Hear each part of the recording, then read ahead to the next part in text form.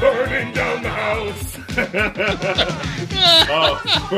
For those who have not seen this movie yet, it'll make sense a bit. But oh man.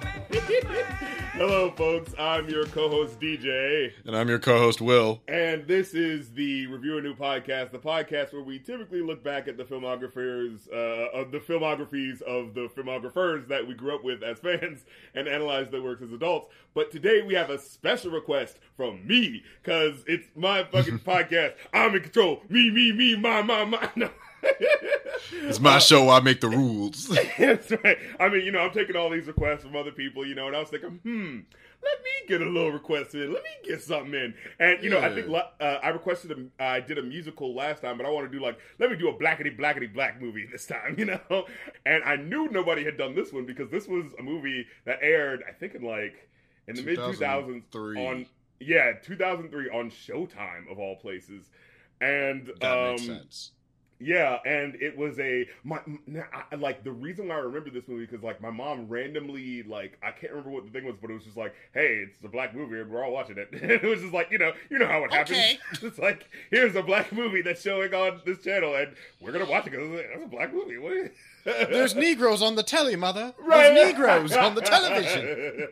Absolutely.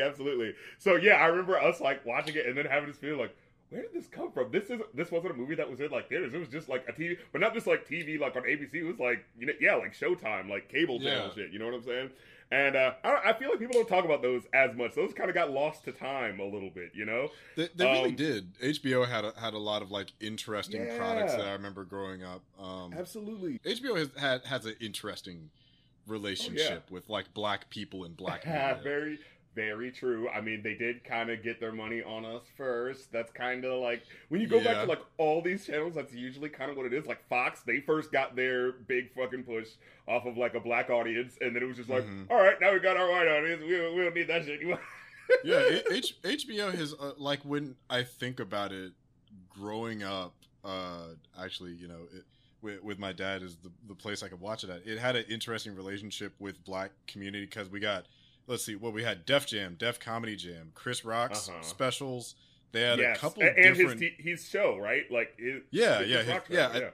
think Chris Rock's show was on it. He did a couple HBO specials, and then you jump forward and you had because The Wire was HBO, wasn't it? It was HBO. You're right. Yeah. Okay, so HBO has weirdly enough been this premium service for black entertainment that no one really discusses. So when you mentioned that this aired on what was it, Showtime? But that explains a couple things with how did they get away with saying that? Or how did they get away with doing that? Right. I'm when I saw it was a made for TV, I'm what?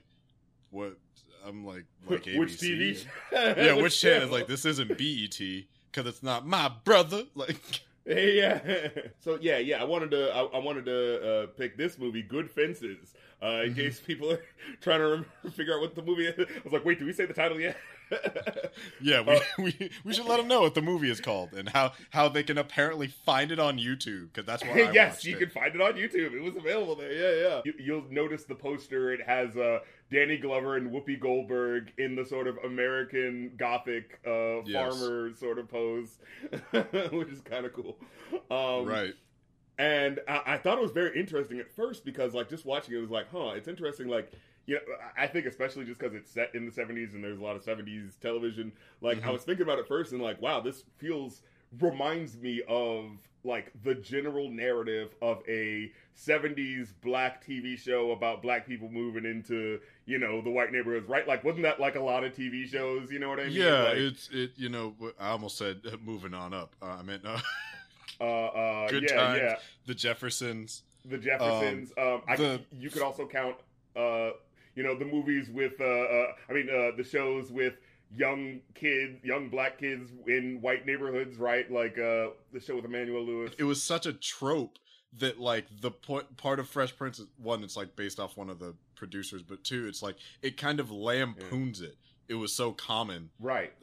It's these rich people are actually black people this time, and here's this black person from the hood hanging out with these black people in the nice neighborhood, and it's not richness immediately associated with whiteness.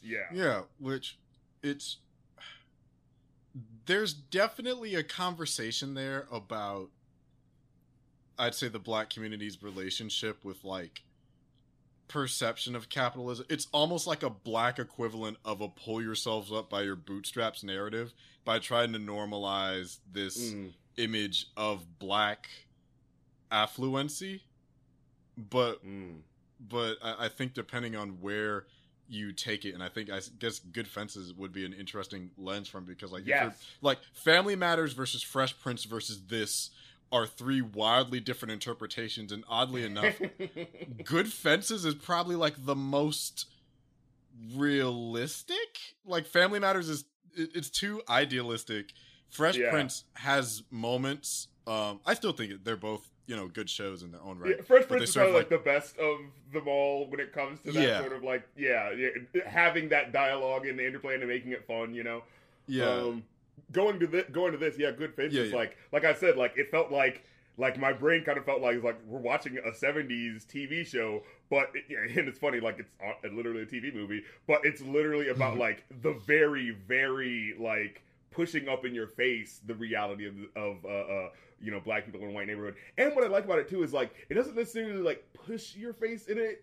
It does have a sense of like there's a subtlety to it, and there's like you get the reason why this was made, because to discuss specifically these situations in a way that would not be worked out in the typical TV drama show that they wouldn't allow in the 70s, right? Like these are conversations they would not have, you know, allowed to be shown to this, you know, blazingly real degree. I'm trying to come with like searingly real how the fucking like dialogue plays out. The weird thing is, if we're at least just like starting with the core family, where it starts and where it ends, it's kind of a tragedy. Oh yes, yeah, absolutely. Like when you take into like the evolution of every character is, if we're talking about like this family, is all kind of detrimental. Well, I would say the only one that kind of like mentally like Whoopi Goldberg. Mabel comes out the best, but like where you see where everyone kind of ends up, I'm like, oh, like there's a little bit of optimism, but it's definitely kind of a yikes. Yeah. I'm like you could. And we'll get into it with like further details, because there's like really specific things, especially like near the end. There was like one thing I'm like you could spend an hour unpacking this. Yeah. And it's like 5 seconds. Yeah. And the first thing I wanted to say is, like, first of all, Ernest Dickerson directed this. He is the cinematographer for a lot of Spike Lee movies, which is freaking awesome. Which, I mean, Spike Lee's production company was the distributor, 40 Acres and a Mule Filmworks. Yes, that's what I saw. And it was actually Danny Glover and Whoopi Goldberg that I believe were executive producers and, you know, putting together the funds to make this movie. Yeah, and I particularly remember Danny Glover, like, talking about, like, basically making a big deal about the fact of wanting to make, like, you know, black movies that center black narratives. And I remember hearing that sort of like for the longest time he wanted to make a Toussaint Louverture movie. And for the longest time, I remember, like, the story being kind of taken in Hollywood is that it's like, oh, we're not going to do the Toussaint Louverture movie. Where's the white guy who swoops in and helps save the day to, you know, let the white audience know that they're not evil, you know, like, right. You know what I mean? And, and that's why he couldn't get it made, because, like, well, the narrative didn't allow for that, so I wouldn't want to do that, you know? Yeah, and wow, I'm looking at Ernest Dickerson's page. I didn't realize how much insane stuff that he's done. Like, he's done a lot of stuff, and it's not. He's done like, a lot of TV. Varied weird shit. Yeah, yeah, like from House of Cards to The Purge to Dexter. Yeah, to he The Walking Dead, Hollywood. Stargate universe. Like, but of his movies that I actually know, God, he's done. Man, yeah, he did Malcolm X, Jungle Fever. As a cinematographer, I mean, you know, film directors. He was the director of Juice. Yes, he directed Juice. Yes. He directed Juice. He also directed Tales from the Crypt, Demon Knight. Yes, because when you're a director, there's no rules. And you know what I think about it is, when I watch this movie, like, there's a sense of, like, it's not like you know, fantastic, like, incredible, blowing your mind movie with how it, like, with what the narrative is, because it is very, like, down home with how it kind of plays out in a very, like, you know, getting the slice of life of these people's lives. But like the cinematography of this movie is fucking incredible. Like, I think cinematography is pretty good. Yeah, there's a lot of good like lighting moments, but they're like indicative of trauma. There's one scene that we'll get to later, which I'm like, this is literally straight out of theater. The way it was handled, it's closer to the end. Talking about. But I'm like, this is fucking theater. Like, this is literally straight up from a theater. Yeah. So, and now I want to say this though, right? So when I chose this movie, I did not think that it dealt with the issues of race so like frequently with how the movie played out. Like when I first watched the movie long time ago, and like, you know, what was I, like, I don't know, 10 or 11, and didn't really have a lot of the context for this stuff. It just kind of felt like, oh yeah, here's the thing playing out, and black people being here and there, and every now and then the thing of race comes out. It's like, but no, like this movie dips your ass in the reality of what this black family is going through on every facet, and it's kind of fucking incredible. Like in that way that feels like, oh my god, I'm getting the satisfaction that I didn't get from all of those TV shows, right? Like, you know what I mean? And I think kind of what you're touching on is because it's not just general white man bad, don't be racist racism. No. There's a lot of very, very specific things that informs how each member of the family reacts to the racism and like how it impacts them. Like, and I think Tom is the most fascinating character despite being basically the antagonist. Yeah, he kind of is, but it's like, it's one of those things where when you get the context to it, it clicks. Right, like it's, and it's like it doesn't make it right, okay, but it explains. But yeah, right.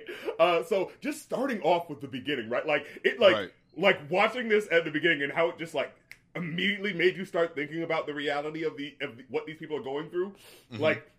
Because the very first scene is, oh, you know, the kids and the mom are out back, you know, like cooking some food, you know, everybody's outside playing and stuff like that, waiting for dad to come home. And then he comes home and he's got a new car. And you're like, whoa, all right, he's coming back with a new car. Like, oh, and it's like, specifically because he... Yeah, exactly. Because he's taking this case that's like, you know, a big fucking deal. Is going to get him some income coming in. And like I said, first I'm watching this, I didn't think twice about it. It's like, okay, you know, he got a good case. Black man moving on up. You know what I'm saying? This is what it is. Right. And then the first thing you hear about, he's like, oh yeah, turn on the TV. I want to see, you know, my face on TV. It's going to be awesome. Yeah, da. And like, you don't get everything, but you get like certain words that are just like, oh, wait a minute. Whoa, that's not great. No. Like, okay, but they said my name. Yeah, exactly. And the only thing he's thinking about, like, oh my god, you know, these white people had to respect me. Look at that. That's the thing I think is fascinating. Like, Tom's relationship with, like, the movie explores racism from white people, but it also explores, like, you know, internalized racism in a very interesting way, in a very realistic way that I think is so cool how it plays out. So, yeah, first of all, I just want to give props, though, to Whoopi Goldberg and Danny Glover. I think they just have, God. They're incredible presences, and they have such great voices. I was taking notes while I was watching it, and, you know, like, my first note was just, it's nice seeing a happy black couple, and then the next one is, Whoopi manages to be captivating even while passive. She wasn't even doing shit, and she had my full attention. You're so right, and also, she just has such a, like... You just want to look at her. She has such a cool look, especially with the glasses, you know, she looks like such like, and her voice, like, she is the cool motherfucker that you hang out with, and she's the cool auntie that you smoke some pot with and talk the real shit about. And, you know what I mean? And like, even them as a couple, if I look at the cover and knowing their careers, I'm like, I wouldn't believe that. But the minute I watch the movie, I'm like, no, it's like, I noted it as striking yet perfect. Right. Like, it was weird because I'm like, no, they actually work extremely well together, especially in this context. Yeah, and I have noticed that, like, Whoopi Goldberg, like, I mean, I don't think she's in that many movies, at least not, like, comedically, at least even more so. Not that I can think of. It's like Sister Act and that one with the dinosaur. But specifically to that point, like, I was thinking, like, she's not in a lot of movies where she's in a relationship with someone. Like, I noticed that. Yeah. Like, yeah, like watching this movie, it made me think about that, like, huh. And, you know, I'm fairly sure it has something to do with racism. You know, like... I'm pretty sure something misogyny, something racism. Woman. Yeah, you know. But yeah, that was also like a part of it. So it was just kind of like that. Hey, yeah, but of course, like she's as cool as she would be a cat. She's awesome, like right. I mean, and well, I guess as we're going through the plot, this. I don't know if this is jumping ahead too much, but there's a sex scene that occurs, and it was like something that never.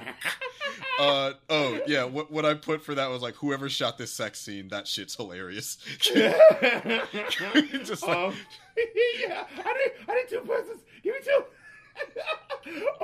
But anyway, so let's get to the plot because. Yeah. So basically, at the beginning, Dad Tom turns on the TV and he's like, it's like, yeah, check this out. I'm on TV, and he's like, ha, look at this client. Feeling awkward because he knows he needs help from a black man. Ha ha. It's that sort of like triumphant, like, yeah, I'm making waves in the industry, and I'm on TV, and it's funny when you see like the client, like Danny Glover's got like his arms around the client, and he's just like, he's this white guy who looks very kind of like uncomfortable, and he's like looking at him, and right. It's like my client, did what he needed to do in self-defense, and da da da. And I'm thinking like, wait. So, like, I had to rewind the scene a couple of times because I was like, wait, something about acting in self-defense? But then it's just like, a fire was started? And I was like, who starts a fire in self-defense? Damn, I was like, I didn't catch that. Yeah, I was like, what's going on here? Yeah, like, so there's this blaze that had happened that his client is being accused of doing, and he's defending him against. And, then you hear, like, kind of like a little bit more of the story play out. He's like, oh, yes, the landlord admits to setting the fire that sent 2 black teens to a hospital. And it's like, you're just like, what? Like, sent 2 black teens? Wait, hold on a second. Like, because, like, right off the rip, right? You're like, oh, yeah, black men moving on up, getting some money in the industry by doing what now? Defending this white dude against... What was like, it Dr. Umar says? Why do you need white man's validation? Don't bring Umar's name into this. And don't even respect him with the doctor title. I don't. I really with don't. With a cheap-ass 360 quality video he put out trying to promote his fucking college. But like really though, in the paralleling that to the movie, it's like Danny Glover's character Tom seeking. Wow, I just realized Uncle Tom. I'm ignorant as shit. Jesus Christ. It's like that's the first kind of inkling of him seeking like that white validation, even if it means sacrificing black wellness, unless it's his family, and even still. Right, and to pinpoint it even more, like the individualization of like your blackness, right? Like as long as I'm getting by, that's what matters. You know what I mean? Like this is how black people get ahead, by pulling up their bootstraps, and like if those rowdy Negroes want to get a piece of pie, then they got to pull their bootstraps up too. Like that's kind of how he operates as a person. This is what I wrote. It's like, it's interesting because his anger comes from anger at how white people treated him, but in trying to buck back against the white people by proving himself, he turns against black people with the logic of, you're being the niggers that they think we are, so we have to deny those types of people because they drag us back. Like that's kind of what his mentality is. But the immediate next stage to that to think is, was like, but they're gonna hate y'all either way, so who gives a fuck? and I think that's the thing from the trauma that doesn't fully kind of click with Tom. It's like, almost like if I acted different, I wouldn't have experienced what I did. So it's like the better black I am, the more likely they are to leave me alone. It's like, no, that's not how it works. That talented 10th mentality, right? Yeah. Like, If I tap the hardest and clean my shoes the most, they're not gonna mess with me. It's like, nope, not how it works. Actually, now that I think about it, it's basically the Bill Cosby mode of thinking. If you pull the pants up and Bill Cosby telling the black kids to pull the pants up, well, maybe he should have kept his pants up. Exactly. It carries through. It carries through and like intensifies. It's much like the fire. It's a slow burn. So.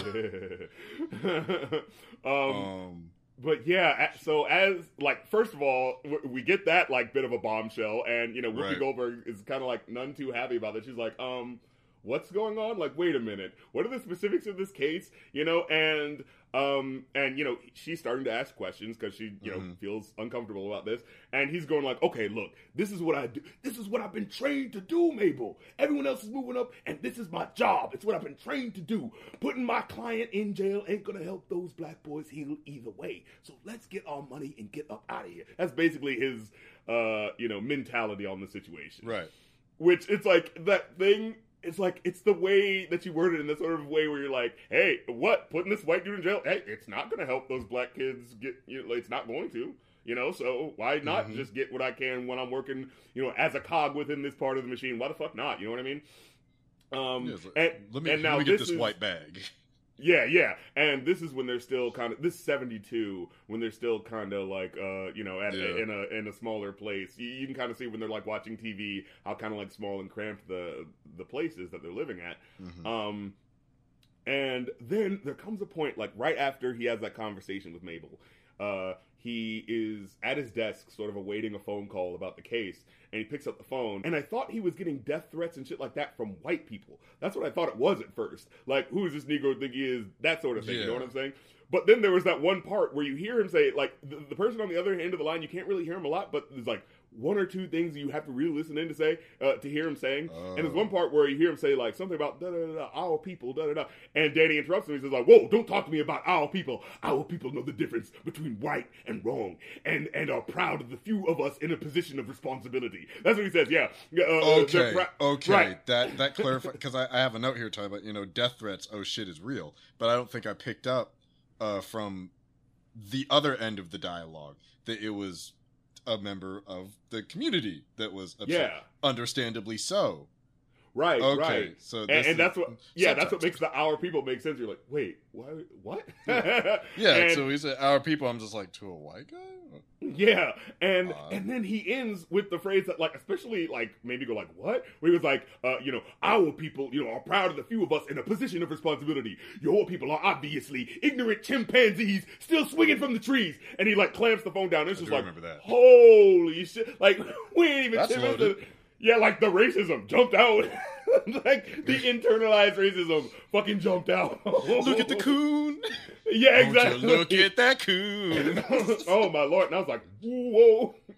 And then, of course, you hear another bit of dialogue because the, you know, Mabel and some of her friends gathered together to watch some sort of soap opera or something like that. And those are the cute Latina lady... get her son, like, knocks on the door, you know, she's saying, like, hey, come, Dad says come home now. She said that bastard got that racist bastard off. And it's like, ooh. And again, it's like, it's not directly, like, if you aren't paying attention, that could just be about anything, really, right? Like, you know, if you're not thinking about it, you know? But and that's what I mean about, like, yeah, the dialogue of this movie is like, you can miss it if you're not paying attention for a lot of it. Okay, you know? Yeah, because I'm realizing that I missed it when I was watching it. It's little things. We have to talk about the writers of this at the end, because I think that's what makes this a lot more evident. But so go ahead. So point it out. He got got the white man. I want to talk about it now because I don't want to forget it. No, because I think it plays a big role in a lot of other elements, that in a lot of the subtext that goes into the film. With Trey Ellis as one of the writers, because I think there's an interesting thing that needs to be said about his other work relevant as commentary on his observations of the black community that I think have a strong tie into a lot of the awareness that goes into, like, how the main four members of the family kind of develop and respond to racism. Yeah, so it cuts to next, every time he gets sort of, like, you know, that sort of feeling of something that reminds him of a certain past, you see a sort of, like, red tint just kind of go on his face. And at first, it doesn't make sense. It's just kind of like, you know, he's I think when he sees his face on TV and kind of seeing it roll out, that's the first time you kind of see the red tint, and it's kind of like, it seems kind of weirdly overblown. You're like, where's this coming from, you know? But then there's a dream flashback of him at a spelling bee, and this white kid is spelling the word quizzical, and he misses a Z, and, you know, all things. It cuts over to Tom as a young man, and he just looks like the most, like, fucking puffed out chest, sort of like, Yep. he spelled it wrong, and now it's time for me to spell it. And he's like, Quizz. Z. Izao. Quizzical. And like, You silly bitch. yeah, exactly. But then it didn't like smash cuts to like water and like red and like something happening, and it's kind of like a dream. It's clear that it's a dream sequence, and he like is sweating bullets in his sleep, and Mabel tells him like, calm down, it's a dream, it's not happening anymore, it's not happening. And what I really do love, speaking to the cinematography again, I love the flashbacks that they do in this movie, where they're like, at first it seems like they're in black and white, but it's really not actually black and white. It's that like desaturated color thing where like stronger colors come through, like the bright red strawberries at one point. But like it seems black and white if you're just kind of like not really paying attention to the whole scene at certain points. You know what I mean? And maybe it's a sort of commentary on how we think things are black and white, but maybe there are deeper shades going on there. Very very good film language there. Right. But yeah, and I do have to say this though, like the flashbacks with the teen actors of Whoopi and Danny Glover, I don't think they're as good, and it kind of like calls like it makes my brain disconnect, because like Danny and Whoopi are such strong presences as characters, right? So that when it cuts back to them, like at first my brain didn't even connect that it was supposed to be them, What tripped me out is my logic had to adjust, because there was another guy who shows up first, and I'm like, is that supposed to be Danny Glover? And but then Tom shows up, and I'm like, okay, you know the weirdest thing that it reminded me of? Jumps off a chicken truck or something. Yeah, and fucking cold clocks the other dude. Yeah, it's like my daddy's gonna hear about this. Yeah, like the car rolls by, and you just see a bunch of chicken feathers come off, and he's just like standing there, and you see like they kind of do like a sort of like the moment where she falls in love with him, so you kind of like see it's kind of like it looks really like nice the way it's framed as it like closes in on him, and then like the other dude starts talking shit. Who was it, Pea Pie or something? Whoever the fuck this was. Something like that. He shows up. Now that I think about it, I don't know why he was included. He didn't have that much of an impact on the plot. He shows up later on in a way that threw me off. I was like, oh, okay. Which, like, again, it's like, he doesn't do anything important, but he speaks to, like, he adds to the atmosphere of what's going on with black people at the time. And we'll get to it in a second. With the flashback, of all things that it reminded me of, Empire has a lot of flashbacks in it. For some reason, it made me think of that. Just because you always kind of do that thing of trying to figure out, it's like, why did they pick this actor to represent this character? Yeah. Trying to figure out if they can match the, and like you said, Whoopi Goldberg and Danny Glover are such specific talents. Yeah, specific types. So it's like, it's kind of a hard thing to do, especially for a flashback that I mean, I think the first thing is it gives a little bit of backstory to Mabel, because kind of, I guess, her parents not really seeing her as desirable. Yeah, they're like, oh, she's I can't remember what they had exactly said. They were essentially saying that she was going to be alone. And they were trying to an old maid, basically. Yeah, and trying to set her up with the Peepaw. Yeah. There goes my Mabel, and I'm like, oh god. But then it cuts back to we get them. I think it cuts to like a year later, because he's gotten some cases, he's getting some, he's stacking his bread up, and oh wow, we get to move into this nice neighborhood. It was so nice. I don't know what it was. Yes, I do. Just watching like Whoopi Goldberg be happy brought me peace. Oh my god, yes! When she just like goes into the house and she just walks around. I'm like, what a nice, striking image. Enjoy that, Whoopi. You deserve it. Yeah, it's like I don't know. It's like this just because like, especially because it was completely white. Yes. Which now that I think about it, that's also a metaphor. But in fact, I think even when she goes to the store, there's like paper towels lining one place, and then like Clorox bleach lining another place. Like there's little like things in there, which is like they're trying to say like, oh, this is like white neighborhood. Yeah. So and like the house is super like eggshell around her. So all you see is Whoopi running around and like enjoying her house as she should because there's no furniture in it. But it's like it's completely barren. But it's like for her, it's like this represents new opportunity. But in I guess kind of the film language of what it might have been trying to convey is just like you're literally surrounded by whiteness, and now that's kind of your identity. And then it literally goes from like film narrative to external in like 2 minutes, just as soon as the neighbor shows up. Yeah, and you meet this one woman who she's got like the curly, I think, sort of red hair, and she's got her kid with her, and she said, "Well, we just wanted to say hello and greet you into the neighborhood." And it's that thing, like she's doing a certain acting where it's like. She is not, you know how, like, there's a certain way you can play this, right? You can either play it like she's being the nicest person ever, or you can play it like she's obviously, like, looking for what's wrong with you. But she plays in the middle, where it's like she's being nice and all that sort of stuff, and then, like, Whoopi offers her hand, and, like, she takes that extra second. And it's just like... There's that pause. Yes, I can shake a Negro's hand. Right. And it's like, but, like... Everything that she was, like, the cadence and way she was talking beforehand didn't make her seem like she was that person. It seemed like she was like, oh, she's just trying to say hey to the neighbors, right? Like, someone new moving in. And it's like, oh. That extra second. And, oh my God, what was that point where, they're having dinner for the first time in the house? Was this, did the scene with the, this was the same scene, I think, when they were moving in, because it was the subtext part of her talking to Whoopi about like, oh, well, it's like, let me know when the family gets here.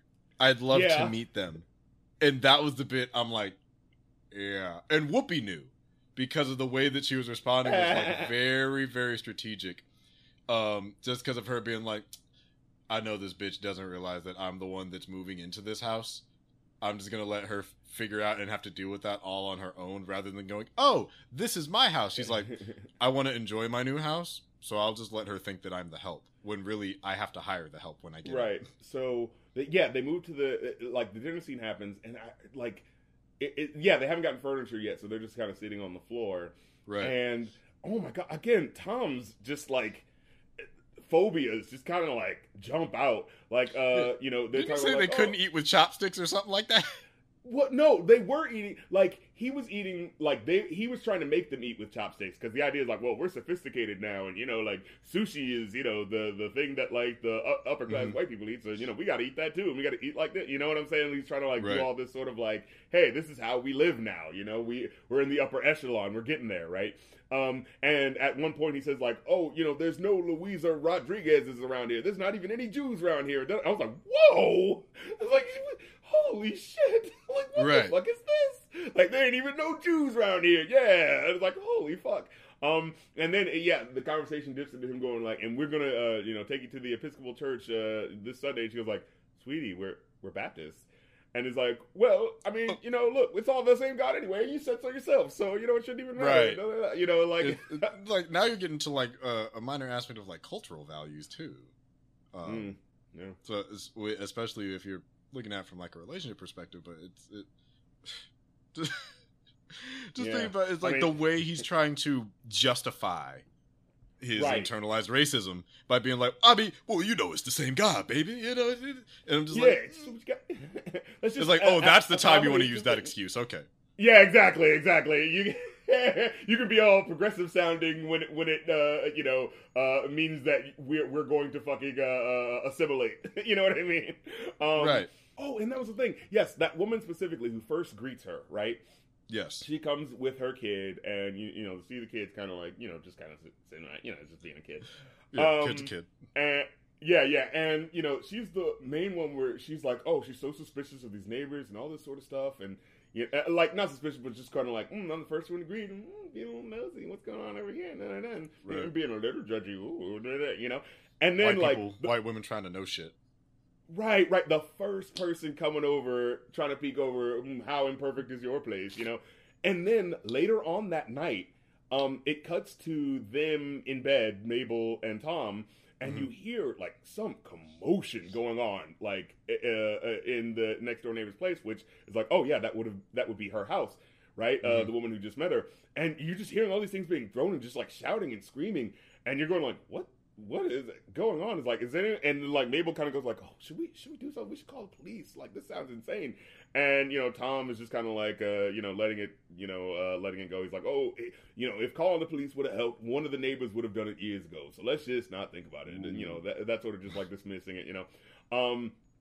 And then as the movie goes on, like there's scenes where they have like tea time with friends because all the wives that are in this nice neighborhood don't have jobs, right? So hey, Yep. they commiserate and hang out in the middle of the day sometimes. They have little tea parties and whatnot.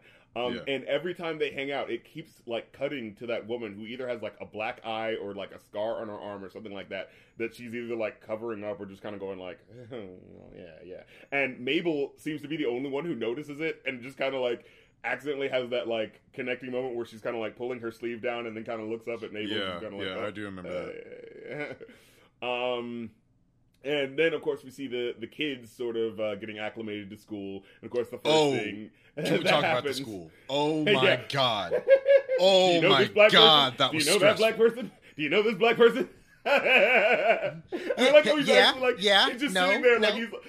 Yeah, like he's sitting there like he's at a fucking like he's making a speech, like they're all just sitting there around him like, so do you know this black person? How well do you know this black person? It's like, no, I don't know Rich Little, but I do know this person. The note I literally put down was like, the black kids at school is stressful. The one that got me was the daughter sitting there, and it's like, can I touch your hair? Sure. Rubbing her hands all in the shit. I'm like, like all my 2021 blacks, like, right. But just again, like, no. Yeah. But if you take it back, right, it's just like, okay, I'm the only black person here. I don't want to be the ass. I don't want to be a bitch. Yep. Let me be. You don't cool want to be the weirdo. And hey, you guys are talking to me. You want to check out my, baseball card collection and like that, like, hey, whatever. Like, I'm cool with it. It's that sort of like just accommodating because, well, I'm making friends. So yeah, let me not make waves, right? Stormy's narrative almost feels like an entirely separate podcast, but we'll get into that as we keep going into the movie. And honestly, I do feel like she is the most underserved character in the movie. There's an entire separate storyline with her that I'm just like, my God. Jesus. Like, things come up randomly, and it's kind of like, huh. And you know what her thing is, though? It's like, with her, as the movie progresses, it's sort of this thing of like, as it is with the boy as well, right? It's like, stuff in the past, it doesn't matter. We're living in the new age. Come on, that stuff is, that's past. It's dinosaur stuff. But like, everything around them in society is like kind of reminding them that no, it's not. Right. Yes, it is still relevant. So Whoopi goes to grocery store, and she's the only other black woman there looks to be someone who's wearing like a maid outfit, basically. And so she walks back to them, and they kind of just have that like looking at each other moment of just kind of like, oh, that's the other black person, and right. And there's this one white kid, this one 5-year-old or 3-year-old or something like that, who's like just making faces at her for some reason, and it's one of those things where you're just like, okay, are they just being a kid, or why is that kid making faces at me specifically? It's like that sort of thing starts cropping up in your brain, And are they racist at 3? Yeah. And then so she goes up to the meat counter to get some meat from the boulangerie or whoever the meat. What's the meat place called? A butcher. Desk? Goes up to the butcher. Yeah. And she's about like there's one person before her, and she's like waiting. And then she's like kind of like steps up, and then another woman just kind of like walks in front of her. Another white woman just walks in front of her and just goes like, "Yes, Benny the Butcher, I'd like to get my dinner." Benny the Butcher, but Benny the Butcher. I'm like, I'm gonna let him have that one. But he comes up to the butcher. He's like, "Yes, can I get this and that?" And like Whoopi kind of stops. He's like, I thought it was pretty obvious that I was next." Okay, and. So, whatever. And then she's like getting into their car, and like a white bag boy kind of helps her with the stuff, and she like tips him with a 5, and she's like, "Ma'am, this is a 5." This is a 5. Like never mind it. She's like, "Whatever, keep it." Yeah, and I think it's a sort of like small moment of being like, here's this white guy who didn't make a big fucking deal about it and just helped me, so here, just take the 5. Yeah. That's what I was thinking. And then, oh my God. I just wrote down the next line. Dude, the anti-Semitism is just, yo. Like, so the white women, you know, the white housewives come over to hang out with Whoopi, and they're, you know, coming in, taking in the whole scenery. Yeah. Like, oh my God, I like what you did with the place. I was here when the Rothbergs were still here. Oh, this is much more sophisticated. I was like, oh, see, and what I was paying attention to, the anti-Semitism, and just the way her voice kind of like went low, like the Rothbergs. See, what I was paying attention to was the framing of it, because like the way that Whoopi is angled and shot, right. So it's literally separate from the rest of them. I feel like that happens a lot too. Like, I noticed it specifically in this scene because it's a lot of people versus one. But I've noticed there's a lot of scenes where it'll be like her and then like showing the people and then just kind of cutting to her like really close. And just like there's this really weird like that feeling of tenseness that you immediately get with that, right? And again, she has such a like expressive face that if you just like kind of tune in to like seeing every single, you know, eyebrow wrinkle, you know what I mean? Mm-hmm. And she, you know, she speaks very well with her face. Like, there's so many moments. Yeah, where, she does. Yeah, you're right. She's a passive character. And a lot of times it's just about her just kind of going like, oh, is that how that is? Oh, interesting. You know, is that what you're saying? Right. Oh. What she's trying to conveys with her face and her body language. So, because Whoopi's a very extremely talented actress, so she can do that. She can be a passive character in terms of dialogue. Also, side note, I don't know if we brought it up. She has monologues in like brief moments. Yeah. She has random monologues, and at first, it's that sort of like thing where you're like, oh, when someone just randomly introduces monologues, it usually is kind of like awkward because like maybe the people making the movie didn't feel like they had enough to work with, so they add something extra, you know. But with this, it actually paints and colors the scenes like in a way that I think is really freaking cool. And I'm very pro monologue for. I think it's actually an underutilized thing. It's an underutilized tool that I think, you know, You was probably a good recent example of a show that does. I didn't see that one. But yeah, so it's like getting what people because people do think very regularly. So not everything is said. Some things are very much thought, and I think that gives us a little bit. It gives us insight into kind of how she's responding to things. Because sometimes it's just the silence. Sometimes there's a little bit of a thought like. It's like, Jesus, Mary and Joseph, what are they doing over there? And I'm just like... Yeah, what I think her big phrase is she says, like, Jesus, keep me to the cross, or something like that. Yes, and then you realize where she gets it from later on in the movie. Yeah. But it is hilarious. But yeah, so they're hanging out, and the women are just about to leave when, like, some sort of pillow falls over and reveals, like, Fro magazine, some sort of, like, you know, pro-black magazine in the 70s. Oh, yeah, I'm like, Fro, we couldn't license Jet or... Right, and I was like, wait, wouldn't that be Jet? we didn't have enough money in the budget for Jet. Right, and it was one of those things where it was just like, you know, at first, you know, the conversation that they're having could be taken as like, oh, you know, all right, they're white, and maybe they don't get it, you know, it's whatever. But then when that gets revealed, and like, they're like, oh, look at this, and they're like looking at it like it's like some silly National Geographic, look at this strange culture, aren't they silly? Like, oh, look at this, oh man. And you know, like making fun of the clothes, because I think one was in a bikini, and they're like, oh, she's almost naked. It's like, it's giving Sarah Bartman. It's very much giving that. Oh, precisely. Yeah, they look like potholders or something like that. And he says, who knows where they'd be if they didn't spend their money on such trash? You know, it's that sort of like, oh, no, see, the real thing that's really keeping black people down is themselves. Not us. You know? Right. That sort of like accepted sort of, you know, ideology, you know? Mm-hmm. Yeah, and one of the things I noted down here is like this absolute contrast of black comfort versus white people pleasing.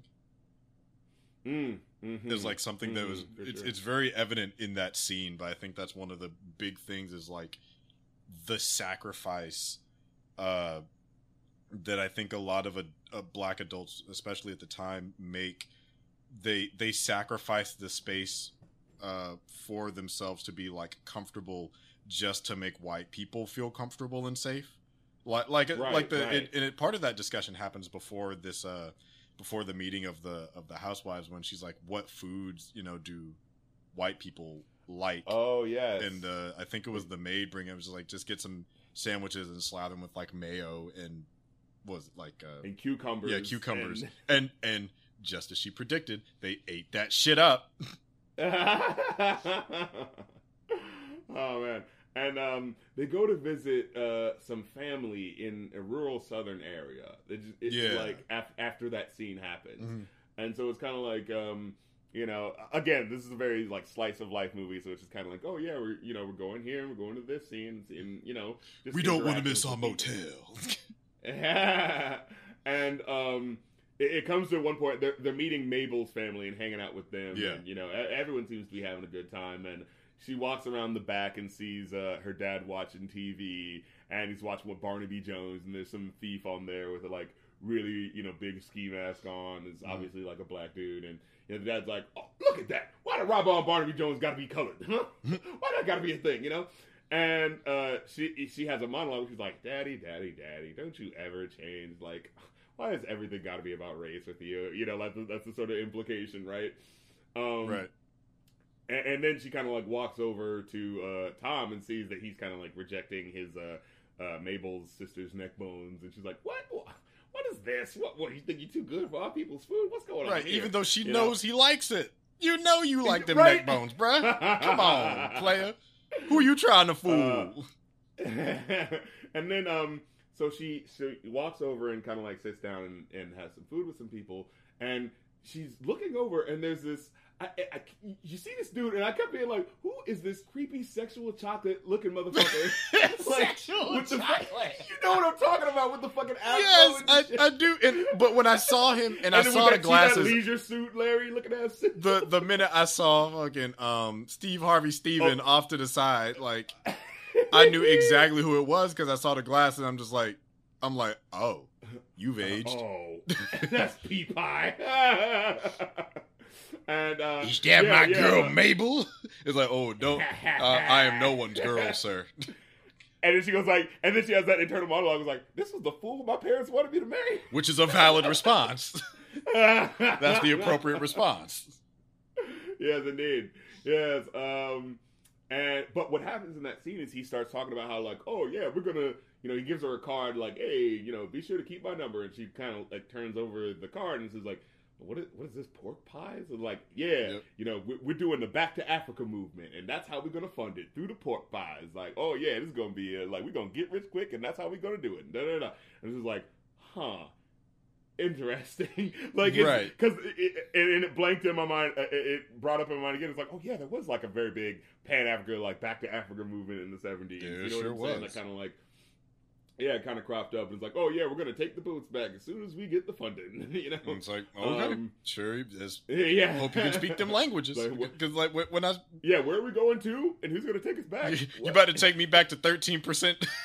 You know, Uganda, 20% Nigeria, 50% Democratic Republic of the Congo. Like, right, split me into 4 parts. Right. Like and when I saw that scene, the note I put here is this man's not doing a dollar store Back to Africa movement element. I know, and I'm just like, I know he ain't trying to. I'm like, oh, so you trying to take a plane? He's like, I got a plane, and we're gonna go back to Africa. And I'm like, I had the same reaction as Whoopi, like, God bless. But everybody was supporting him. They're like, oh yeah, his pork business is doing good, and it's like, okay. All right, if you say so. Me on how that goes later. Yeah, I don't want to step on your dreams, but they have a kitchen on the second floor.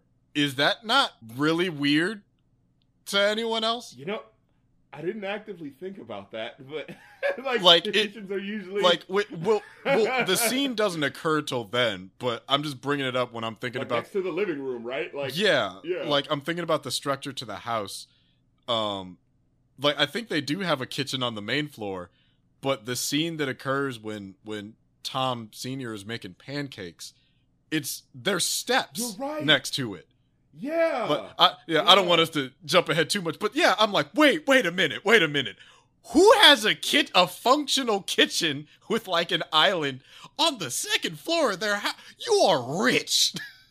You're right. That's type of rich that don't make no sense. Like, no, you didn't need to do that. I've never... Of all the things you know how some people like spend money on reckless shit. I've never seen that. Of course. And I've been in some affluent houses. I've walked around them. I've never seen someone that said, "Oh yeah, we have 2 kitchens on separate floors." Right. just in case. Yeah, for the maid to cook, and then for if I want to do something. Right. We need a midnight snack. Let me go over to the second floor kitchen. 4 years later, I feel like the kids really become their own characters at this point. Yes. It for maybe for worse, not for better. Yeah, but the boy's kind of, he's the young upstart. He's he's like a smart kid. He's getting good grades, but he kind of really enjoys basketball and that sort of thing. The daughter's a cheerleader. Just trying to be a model and that sort of stuff. It comes up at dinner. I think it's like Thanksgiving. Yeah, there's like 2 scenes. I think there's 3 scenes of Thanksgiving. Because it's beginning, middle, and end. Yes. Where they're having Thanksgiving. Yes. And yeah, she said she's going to study abroad in Spain. In Spain. Yeah. Yeah, and Danny Glover's like, yeah, you should do that. Yeah, study in Spain or Russia or Italy, like the white people, like the white folks in other countries. Donna's like, race. Can we get through one meal without you discussing, race all the time? Like, it's not the olden times anymore, granddad, the 50s. You know what I'm saying? Like, yeah, right. Yeah, it really starts to, like, edge on your brain the more you think about history, and the more it's just like, oh wow, y'all just really, like, when you're a kid, like in the 70s, y'all just thought history was over, because like, what? No, the civil rights thing happened in the 60s. Yeah, we're done with that. Actually, now that I think about it in context, that line is even sadder, because it ties into my note. The note I had for that part of that was, seeing the cultural assimilation forced upon black women is subtle but disappointing. But specifically in context for Stormy, part of her assimilation also involves her romantically engaging with white people. This is set in the 70s. Wasn't interracial marriage not legalized until the 70s? 1967. So it was in probably their lifetime, or right before it.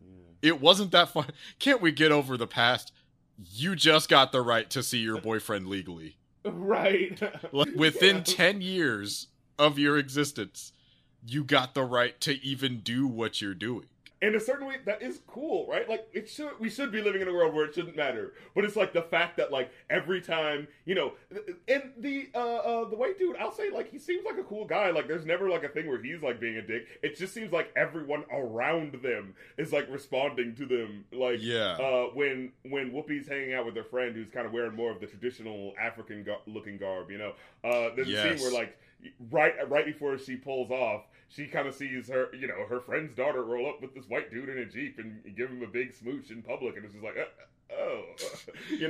And there's a later on scene where they're at a party and, like, the white dude's, like, hanging out with her, and they're just having a good time, like, hugging and kissing her. And then his mom just kind of comes over and goes, like, come here. And she's like, what? But, they're having the conversation at dinner. Yeah. And he says, I think, Tom, the father says, I think we're actually making the point. We're actually making the same point. So many are convinced the shackles are around our necks still, and that we're still under the subjugation of the white man. But that's why I'm talking about going, sending my kids to Princeton, because they are on the same level as the white people, right? And not just having them hanging around the black people at the black colleges. We're better than that. We don't have to just hang around the Negroes. We are sophisticated and intelligent, and we've worked hard, so we don't have to be around them. It's that sort of mentality, right? Mm-hmm. And this is the scene where they start watching Roots. Yes. I was thinking, that was like 1977, right?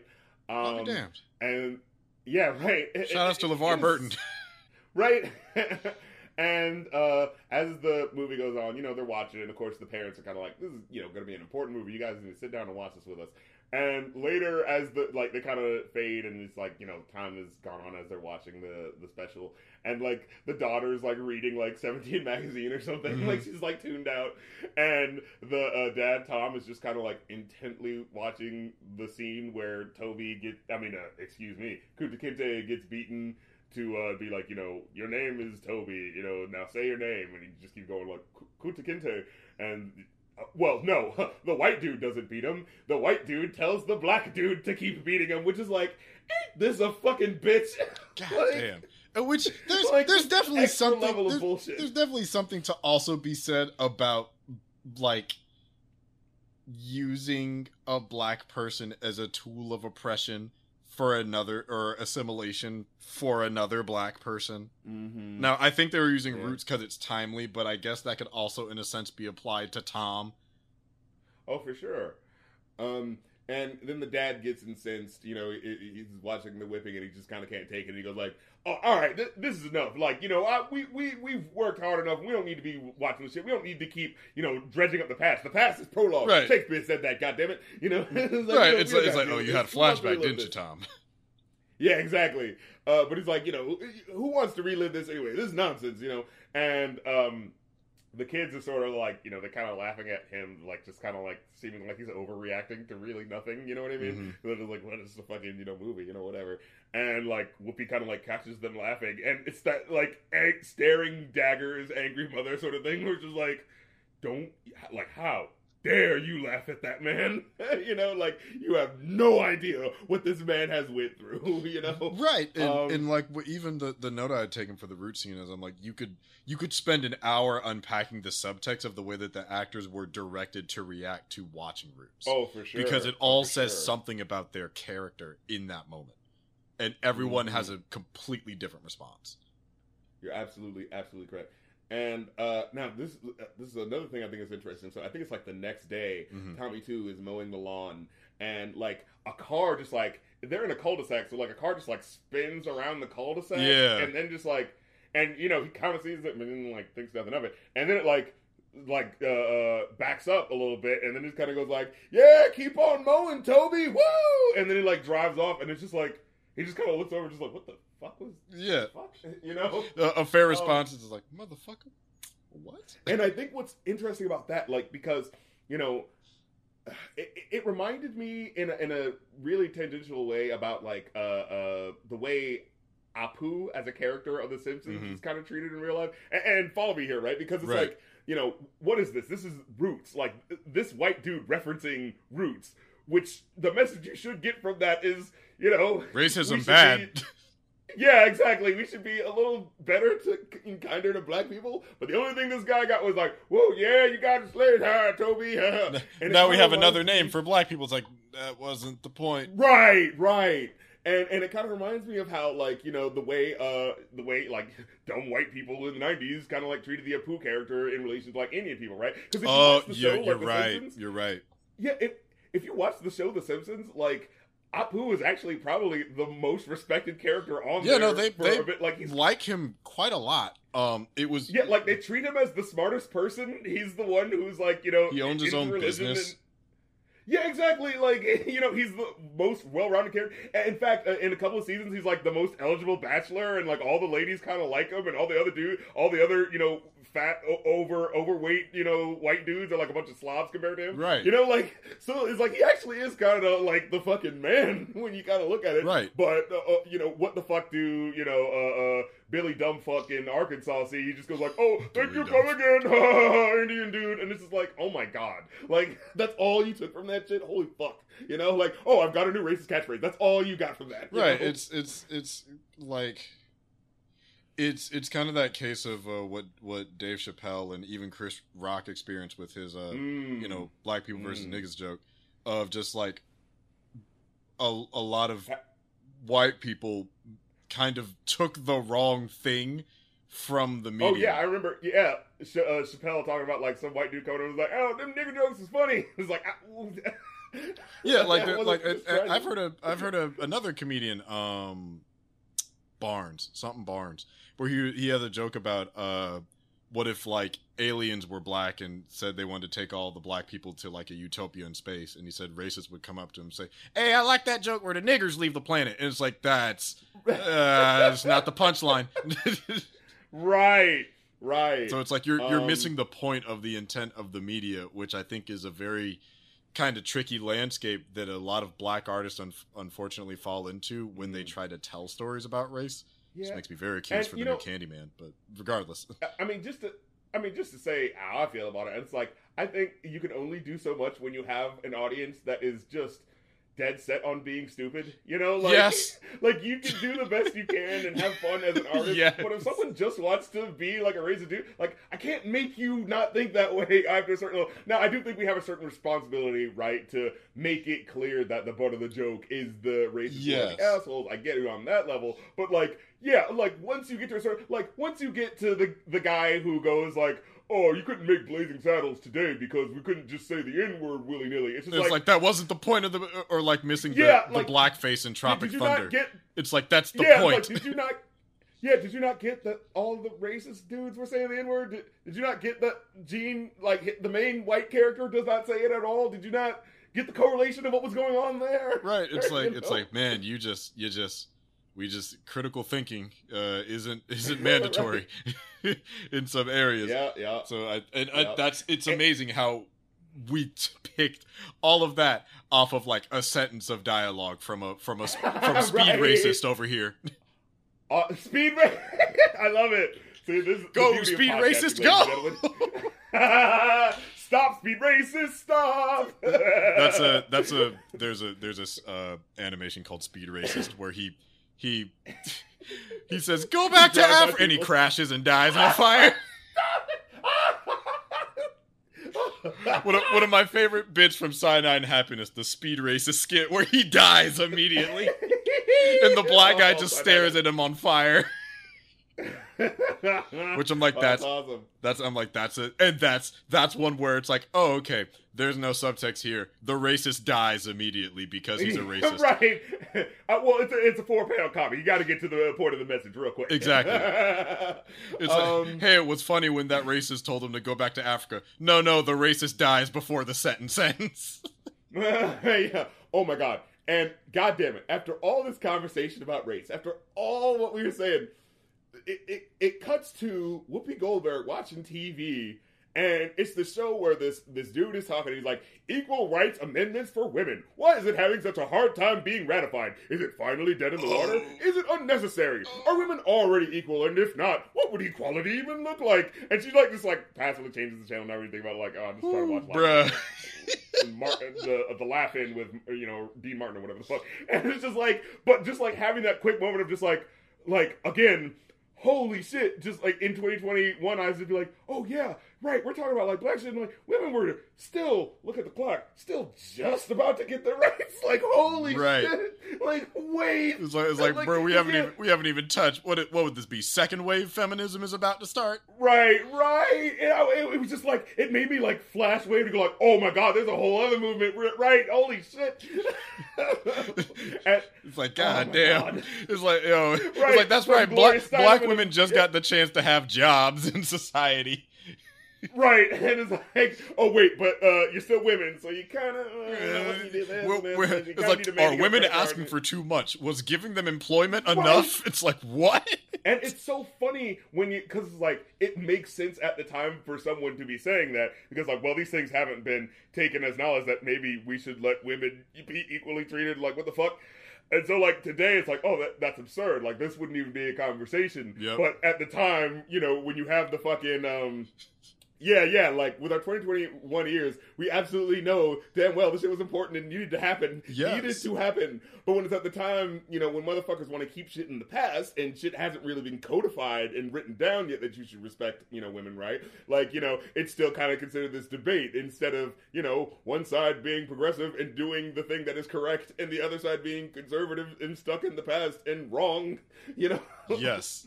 It's, oh, man. But yeah, it just pulled my brain back, and it's like, we've been talking about races all the time, and like, holy shit, we've barely touched, which like the intersections of the whole elements of race and I guess gender. It's like it was what we mentioned before. It's a lot more interesting looking at it for Mabel, who's essentially the main character, but who's a lot more passive because she's ostensibly a housewife. But then you have Stormy, who has a whole lot going on that should be just like, it's like internalized misogynoir in the 70s. And again, what's fascinating about it is is that her as a character, like all along, she's saying this doesn't matter. It's not that big of a deal, and yet you see how it still kind of affects you. It's like it's a huge thing up until like the not even the climax of the movie. After the climax too, where she has an entire character arc that's just like it's a dark tragedy of watching Stormy's, and it's just in the background. It's all in the background, right? Right, and you know, there's a level of it is like, is that genius actually, or do I gotta feel like, but I did want to get more to just like explore the reality of what she's dealing with, right? I think there's a generational element kind of at play with that, because you're also in that time period of black families who, in a traditional sense, kind of had the mentality of children are meant to be seen and not heard. So I think if you look at it, I get you. If you look at it from that lens, it kind of makes sense. That, which, I mean, you know, for starters, the main characters are like Mabel and Thomas, but it's, I guess, in an almost ironic sense that like their children are living these very, very different lives behind them, and because of the way that they kind of communicate, not saying that they don't talk to their kids, they do. But the evolution of like their family dynamic is also informed by their environment. Yeah, and I mean, when it comes to Tom, like, what is the only thing he's ever talking to his son and daughter about? When are you going to get to the college? Are you going to do this? You're going to the Princeton College. You're not doing it. You know, it's only about how you're going to get to the next level to prove that you're worthy of being around the white people. You know, like, that's always the dialogue. It's never, how was your day? You know, let's have some fun. Let's go to a movie. You know what I mean? Like, It's always, yes, that's right. My children are going to be better than, you know, you assumed they were going to be. You know, it's like always that. And so then we go to another scene where Mabel goes to the grocery store again. And this is the scene where, you know, she's there first and there's no one else around. So she's like, hey, you know, how you doing? Like, you know, Mr. Butcherman, I'm trying to get some you know, 2 cutlets of this, da-da-da, something like that. And he's got some, like, looks like he was just handling meat. Like, the meat looks like it's still, like, falling off of his hands as he walks over to her. And he's like, oh, you want that? Sure. And he, like, puts the 2 steaks in a thing and wraps it up for her and gives it to her. Dirty-ass hands, too. Yeah. And it looks like there's, like, fucking paint on one of his fingers. It's like, right. His hands do not look good.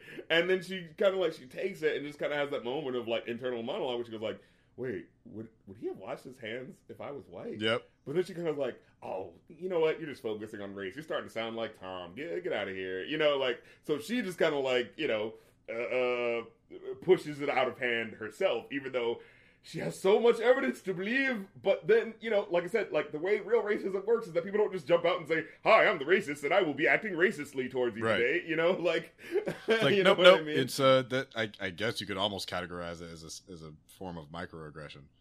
Where it's just like, oh yeah, it's like yeah, it's like, would he have washed his hands? But also, I mean, we know a lot of people aren't bathing, so he might just be built like that. It might not be racism this time, Mabel, but I understand. Right? Like, yeah, he might just be nasty. It's a plausible, deniable reason. Like in all earnestness, there's a good 50-50 chance that he's racist, and we aren't sure which one it was. He's either racist or dirty, and there's no win. Yeah. So she talks to her friend. This is the scene with her friend who's wearing like the more traditional African garb. I think she's actually also pregnant as well. And I remember like when she gets out of the car, just kind of having that, like, I didn't, it's not, well, I guess I was actively thinking about it, but it was just kind of like having that moment where I was just like, huh, interesting. She's wearing like what looks like, you know, wraps and stuff like that. Yeah. And like, you know, Whoopi's wearing like, you know, a very like, you know, if you put a white woman in what she's wearing, very it wouldn't seem suburban, awkward, you know what I mean? Like, housewife garb. Yeah. Versus this very Pan-African kente cloth kind of, you know, stylings, which I'm like, this makes for, which it made me excited. But the conversation that kind of ensues is very, I think, interesting. Oh, it was very tense as it was unfolding. Yeah. Like, you know, so, you know, just from her clothing alone, you can kind of like off the bat be like, oh, this is a pro-black woman. Yeah, like, okay, with a baby and everything. Black. Yeah, exactly. And they're having the conversation, and then Whoopi is talking like she had said. I think it was her husband Ray, and she's like, oh yeah, and you would tell me about all that crazy mess with Ray, and she's like, you see her expression change, and she's like, it wasn't crazy. Yeah. And she was like, oh, what were you saying then? Because I remember, no, you said, like, you can tell Whoopi trying to do this, like, I'm not trying to commit to saying anything because I don't want to piss my friend off. She backpedals to kind of rephrase the context of her statement, because, like, we as the viewer, we know what she meant, but then it's like one of those cases of like, oh shit, I'm the asshole. Yeah, what Whoopi had said was like, oh yeah, you told me Ray had like talked about some, was talking about like telling his friends about like some like Africans had discovered time warp or something like that, and she was like, well, crazy. Well, no, that's not what it said. Like, what it said was my husband was trying to educate his coworkers about the intelligent achievements that Africans had made that had been hidden from us, like as Black people in America, basically to kind of like make it seem like, oh, you have no history, you guys didn't do anything great, you know what I'm saying? Like, so just kind of like bringing up that element, that is kind of interesting in a way, right? Like in America, there's you've got to prove yourself, like, because you Black people aren't really worth anything, so you better prove that you're worth being around here. But it's just like, but actually, like, no, there's lots of history of Black people. You white people in your white system just didn't want to talk about it, Yeah, there's a lot of Black achievements, which is, it's one of those cases where you have to, where you're looking at from Mabel's perspective, you kind of reevaluate. You're like, am I the bigot for my preconceived? So there's almost like a right. It lightly, very lightly and subtly touches on that whole Black versus African conversation. Yeah. And she goes, so Whoopi recovers, right? So, because, her friend lays out what the actual situation was. Mm-hmm. It's like, no, yeah, he was trying to tell him this. And, the white fucking, the Irish boss who he worked for, like, got mad at him and, like, fired him or something to that effect. Right. Like shouted at him or something like that. And Whoopi recovers and she goes like, oh, I mean, that's what I was saying, though. These white folks are just so... You just don't know how they're going to respond. I mean, it was crazy for him to bring it up to these volatile white folks. Like, that's what I was saying. And it was kind of like, oh, yeah. Like, nice save. That's what I meant. Good save. Yeah, good enough. That'll do. But, and I think the note I had for that part is, there's some untouched parts about Mabel's relationship with Tina, I think was her name. Oh, yeah. There's some things there that I think that moment kind of highlights in it that oh yeah, I mean the whole conversation is like tinged with layout little things like, wait, yeah, what? Like it's like they are 2 sentences of explanation away from like angrily shouting at each other. Yes. But like they're letting it slide because they're like, oh no, because like I said, like after that tenseness, she goes outside, and that's where we have the scene where the daughter comes home. He kisses the white dude on the lips, and she's like, oh, yep, and he's like, hey, you should come visit sometime. Yeah, we're not that far away. She's like, yeah, not that far away at all. Yep. Yeah, the energies change because it's like running into a friend that you haven't seen in a long time, but you can tell they're in a different place in life that you are, and you're trying to figure out if that aligns with the person you are. And I think both of them are kind of doing that to different effects. And I think Whoopi or Mabel is kind of reflecting on herself, just like, am I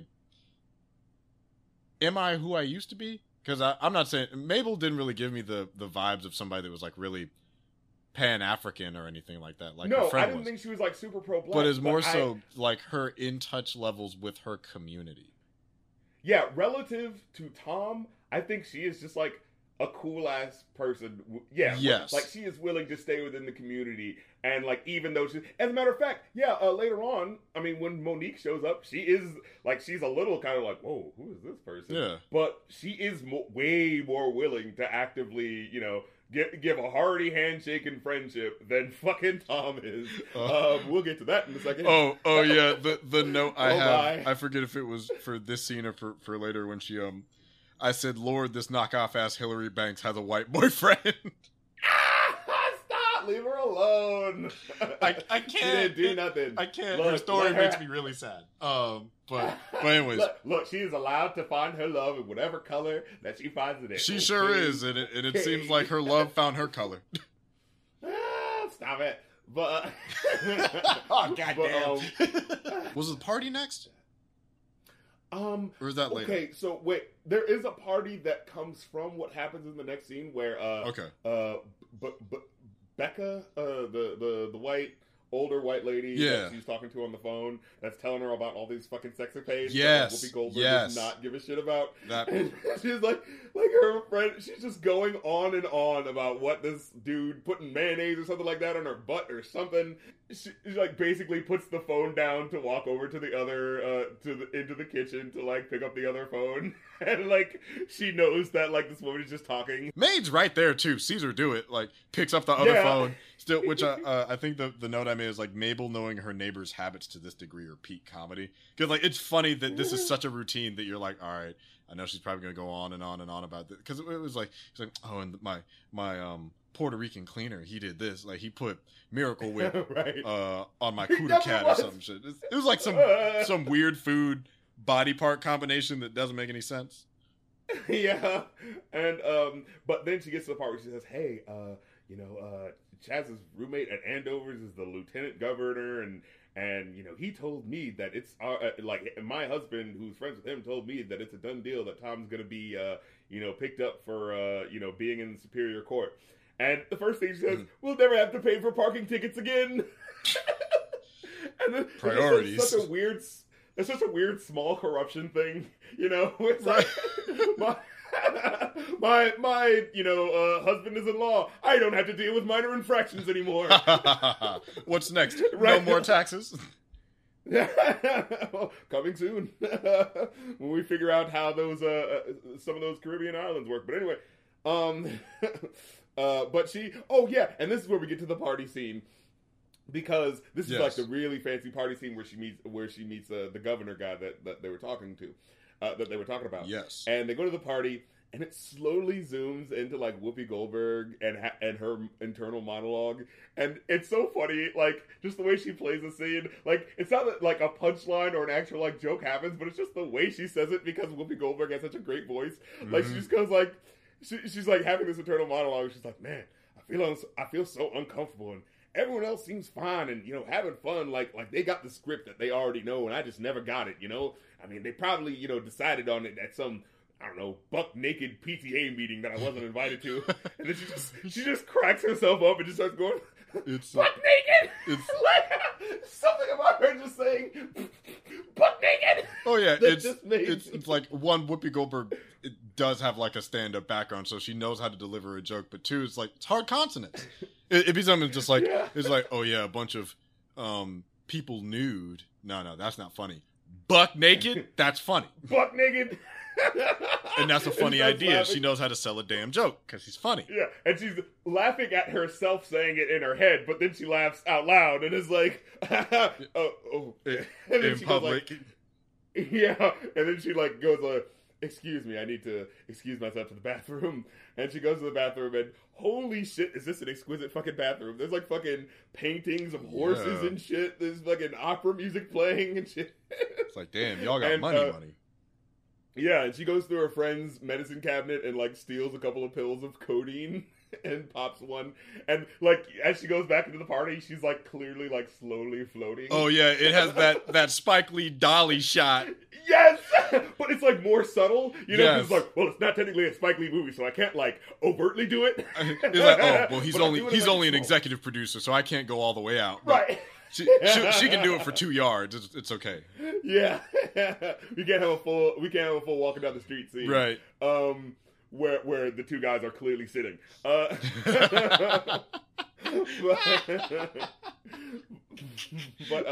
enough about Jungle Fever. So she ends up like floating back to the conversation, because what is it?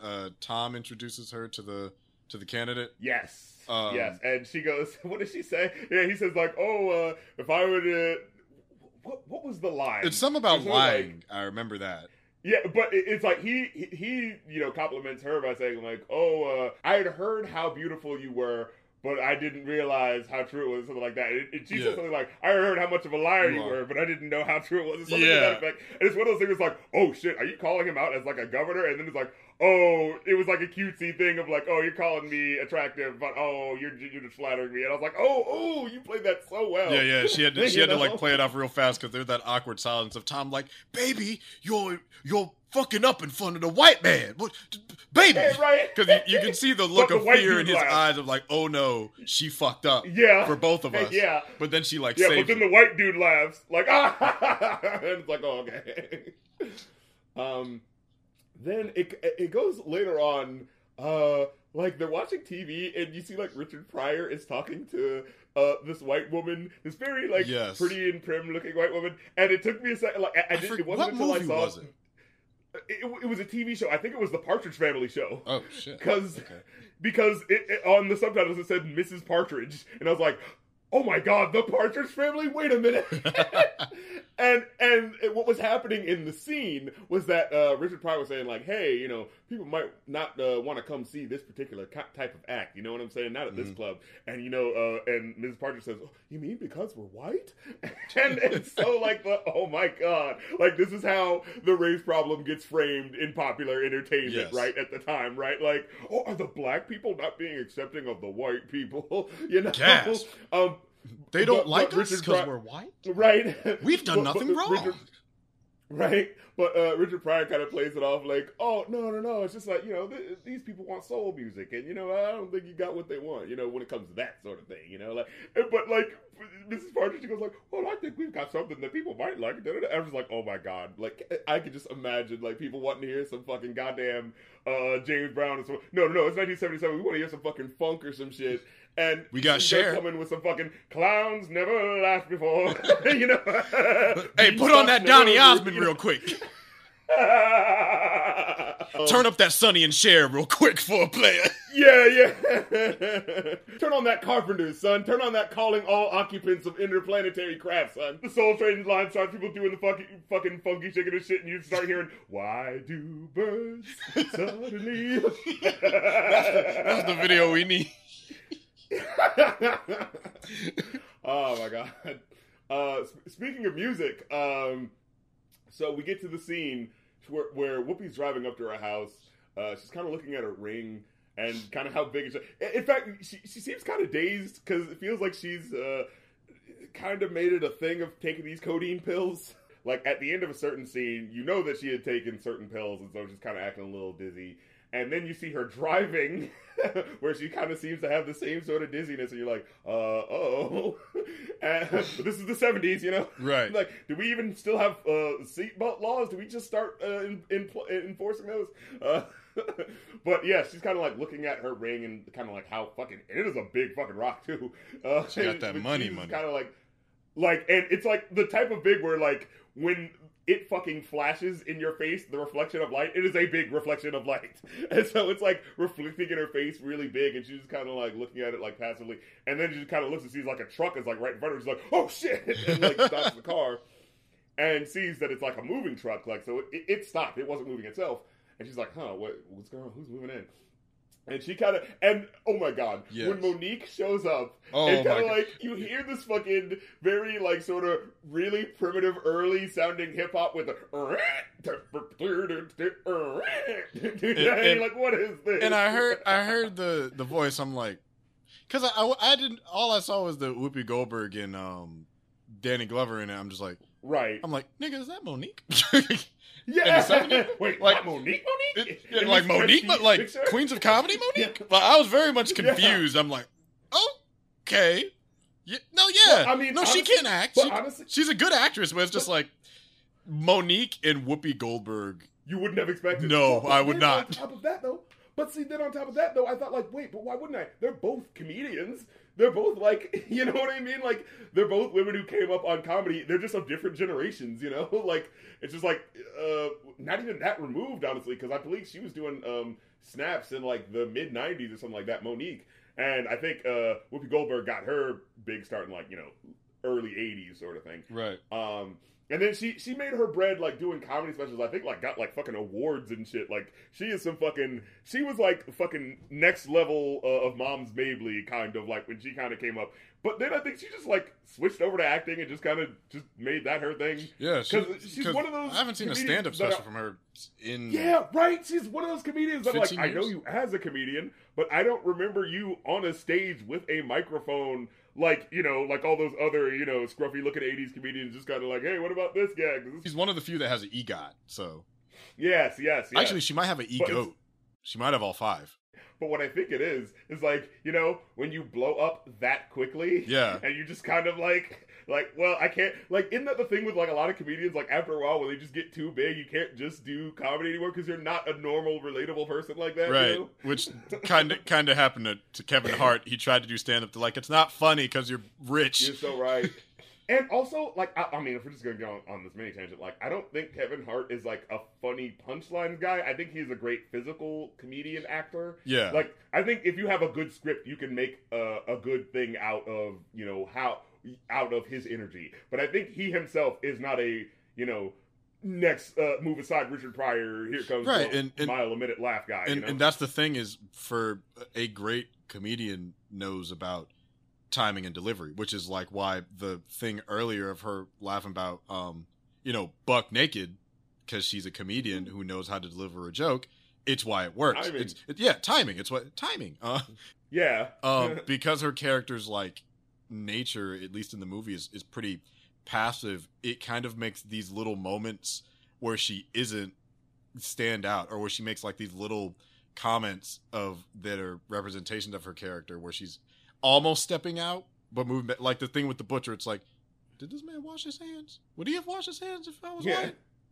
Oh, whatever. And she just like resigns back to the passive. So the moments where she steps out of the passiveness as Mabel and then goes back, they stand out more. But then there's the scene where it's like, she seems like she's being like, okay, hey, maybe I should, you know, have a chat with this person. And like before she even gets up the gusto to do so, she gets a phone call from Tom. And she was like, hey, I'm glad you picked up. I just heard, I just saw that. And like, Tom's like, yeah, I know. And he's like, it's like, well, I mean, I thought you'd like it because she's, yeah, I know. Like, sounding legitimately upset, you know.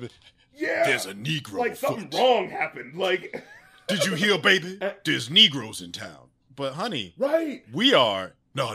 They're different. They're not the good ones. Like yeah, because and the reason why is because she got rich through the lottery, so right. You know she's not a black person who earned her money. So and look how this person who didn't earn their way and therefore had to basically assimilate, but to him had to be a modern person and do what needed to be done to fit into society, right? Right. Like that's how he would word it, right? Which and so he's like, yeah, this ghetto person just got rich and didn't have to prove themselves being worthy of being here. So, this is fucked up that they're in our neighborhood right now. And, he's like, why shouldn't I go talk to them? Let me say hello. And he's like, honey, we don't want ourselves to look like the beachhead for this ghetto invasion.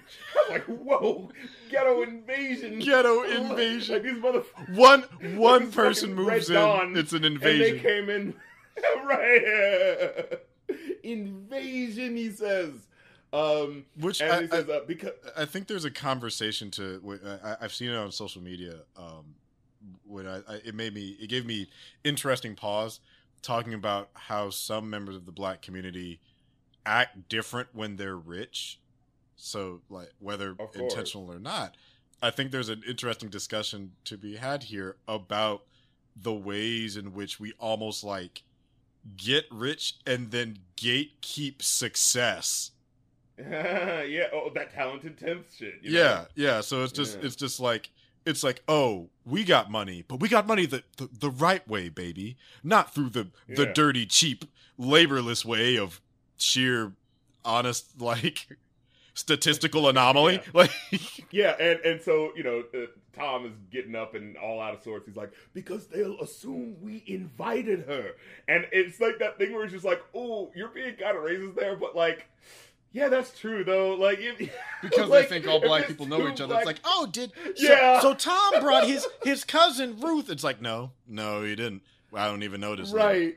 Yeah, like, because she goes like, oh, just because we're the same color, that doesn't mean they're going to think we're related. And I was just like sitting there just like, yeah, they are. Yeah, they will. That's totally what's going to happen. It's like oh, Tom, you think how they know you is going to slow down the racism. No, sir. Right, that's the thing. There's no brakes on this train. Speed racist, baby. At the end of the day, that's the lesson. They was like, man, they're going to be racist to you either way, so you might as well fucking be cool with the other black people, all right? Like, goddamn. Strength in numbers, nigga, damn. But, I think we've already seen that the seeds have been planted with how he's willing to, rectify the situation. Black man. Yeah, exactly. for his own personal gain. But he is a black capitalist in the truest sense of the word, isn't he? Damn, why you call out Jay-Z like that? Whoa, he's not a businessman. He's a businessman. So he's like not even a person. Or wait, no, because of how our laws work, he is a person because we think businesses are people with how laws work. But that's. I feel like if we took the time, we could come to a 3/5 compromise. Oh. God. Oh, you say that? Oh shit. Oh, you're going too hard. You're going too hard. Going too hard on Mr. Businessman. I'm not black. Yeah. I'm Thomas. Okay. That's exactly what it is. Okay. All right. If you say so. But yeah. Yeah, Whoopi tries to be. See, that's the thing where I'm like, Whoopi's character shows, right? In these moments, she tries to be the person to be like, no, she could be a nice lady. Like, come on, let's not be these people. Let's give them a chance. And, you see, Tom, the bitch-ass Freeman. No. But yeah, I think this is the next scene where they're having Thanksgiving together. And, like, they're, trying to just talk and have a conversation, but you can hear, like, the black neighbors across the way are like playing some really loud ass funk music. It's so loud it sounds like fucking Bootsy Collins is actually there, like going like, oh yeah, baby, we about to get this party started. Like, because I was like, that didn't sound like a song. That sounded like a person talking. Well, I mean, when you're rich, you can just call Bootsy Collins. He was in the neighborhood. But yeah, Tom gets all incensed. He's like, a barbecue on Thanksgiving. God, can you believe how unorthodox? Shaking his Danny Glover jowls. Oh my God. This scene was the most him showing his ass. Yes. And it's so funny, right? Because this is supposed to be the, sophisticated black man who's very...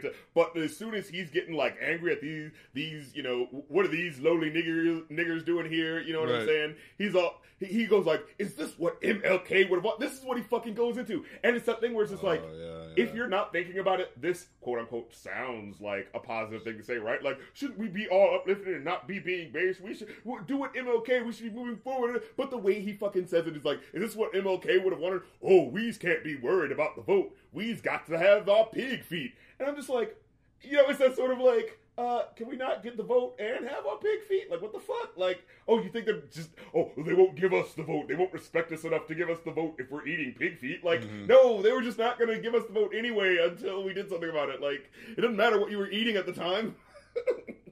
Yeah, no, and just kind of how it's interesting too how his family ends up kind of leaving him.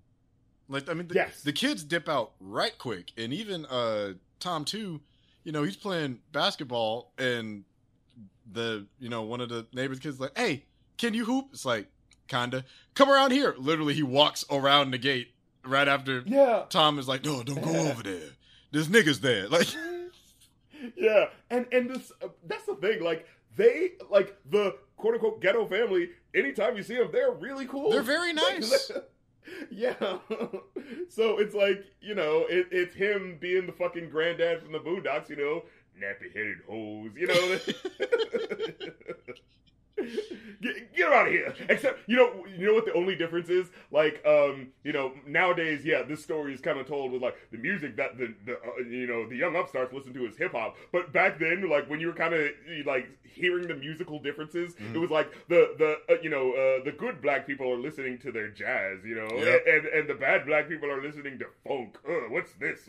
What are these weird notes that they're playing? When it's just like, if you rewinded the clock 30 years, like, jazz was the bad thing, So it's like, But yeah, oh my god, he says this whole shit where he's like, he starts fucking doing it. It's like, oh, look at these black people. Da, da, da. It's like, if you look up a nigga tree in the nigga handbook, I guarantee you're gonna see her face. God damn it. Da, da, da, da. And yeah, like the girl and the boy kind of like, excuse themselves, like, hey, I need to go do this. Can I go do this? In fact, the daughter is like, hey, I need the check for the thing for when I go abroad this summer. Can I go get your purse and we can go write that check, And yeah, he goes like, what's wrong? Why is everybody leaving? And Whoopi's like, it might have been the nigga handbook line. Right. Which is like, again, delivery. Thank you, Whoopi. Yes. Might have been the nigga handbook line that did it in, Thomas. Then later that night, the police come by. Like you hear like police sirens coming in, and Tom's half asleep. So he's going like, oh, that negress probably already went through all their lottery money, so now she got caught trying to cash some bad checks. He's like laughing his fucking butt off. He's like in the middle of sleep. He's just like getting his fucking chuckles. Like he's oh. You see, it's a bit of social commentary with how the blacks act like that. You see, like he was feeling himself with that fucking joke. And Whoopi, like, she never minds him and like gets up, puts on her glasses to see what's going on. Turns out what had actually happened was the white neighbor, the woman earlier in the movie who was battered that we had kind of seen the scars and stuff like that, she had hung herself. And the husband is outside crying because, they zip up the bag and kind of like take her out so you can see what it was. And the husband's outside crying and he's just like, like, oh man, she looks so peaceful and, all that sort of stuff. And like, it's an interesting the way that scene ends because it specifically like is like, if you're not paying attention, it just kind of seems like, oh yeah, it's just this guy who said that his, wife's dead. But then you have that like moment where you're like, wait, he was beating her. Wait. And we never see him like abusing her. We just see him, really sad and going like, oh, I can't believe this happened. But then as the scene fades out, it kind of cuts to the boy that we saw earlier in the movie, kind of like, 4 years older and just kind of like looking at like staring fucking daggers at his dad. And then it just like slowly fades out on him in that way, which is like, again, it's like that film language. Like we didn't directly say what's going on, but if you're paying attention, what there's a lot of background stuff that I'm like just now catching as we discuss it. Yeah, I was more focused on the death, and I'm like, oh, there goes sis. It's such an interestingly subtle movie, right? Because if you're just like in the scene, it just kind of seems like, oh man, it's sad that happened, and this guy's sad. But like, wait, you were the abusive asshole. I'm not sympathetic for you. Wait a minute. I take back my feelings. Taking it back. Yeah, exactly. I take it back. I don't feel bad for you. Oh my God, you caused this problem. And then the next scene, I will say that this music is a little cheesy and a little like low. Oh no, this movie has a lot of cheesy music, and I meant to point it out earlier. It's very odd, like the soundtrack used in this film or the score. Yeah, at the beginning, it sounded like I straight up and down. It sounded like, is this like a weird like rip-off soundtrack of the American Beauty soundtrack? Because that's what it sounded like. Yo. Oh my God, it is. Did it sound like it? It's a fucking Great Value American Beauty. Right. I guess that's what you'd have to. It's African American Beauty. It's African American. Thank you, ladies and gentlemen. We've got the alternative title. Which, given the context, kind of. Well, especially in how it's showing, like, the suburban lifestyle, but from the perspective of these black people. Yeah, especially of the parents and like how it involves like their kids. Like, wow, it is kind of African American Beauty. Right. We fucking cracked the code. Are we at the Are we at the part about? Hey guys, you can watch a movie that's like American Beauty, but without having to look at the star of American Beauty. Oh really? Who's in it? Whoopi Goldberg. All right, you got me. Got me intrigued. Yeah. Are we at the part about the boy celebrating his birthday, or is that? We skipped that. That. Yeah. We got to talk about that. I didn't know how to feel about it. It's such a strange scene. Because okay. So the boy is hanging out with. He's hanging out with his Japanese friend. Yeah, which I didn't know that they had Japanese neighbors up until this explicit moment, And Well, see, Asian people are okay in the white neighborhoods, I guess, because they look different from us, but they're working hard, so they're allowed to be here. You know, it's that sort of thing. You know? something model minority. But anyways, yeah, precisely. Yeah. But so they're like playing, I think, a game or watching. No, they're watching TV at his house. They're playing a game earlier, and I think as like later in the night, they're clearly watching like some sort of Skinamax thing, right? And so because he's like, oh shit, we don't have cable yet. I think either his friend is getting ready. No, the friend's mom is getting ready to go to bed. His friend passes out. Yeah, his friend passes out, and she's like, Tom, too, can you help me upstairs with something? And I'm like, yeah, it's like she's doing some sort of sculpture work with naked bodies. Yes, and she just needs a model to help her finish. And so here's the series of notes that I wrote for this. The first sentence is regular. The next 5 are all caps. It was, what the fuck this Asian lady got him doing? Ayo, what? She sucked his dick. Man, I don't know how to feel about this one. Because then you find out, oh, wait, it was your 17th birthday. Wait, you just turned 17? And I'm like, ooh, because here's and it just jump cuts to him on a bike, biking home, happy as shit. Yeah. You hear the fucking hallelujah. Yeah. Literally, they play the hallelujah music. and I'm sitting here and I'm just like, I'm of two minds of this, because the adult in me is like, that's wrong, that's gross. Right. All of the no's. This is wrong. This is gross. Like modern 2021 context. But I'm also like, I'm seeing it from his perspective in that moment, and it's different because I remember what I was like when I'm a 17-year-old boy. Right. So it's like, it's a mix of minds, because you're like, I get it, but as an adult, you're like, that's not right.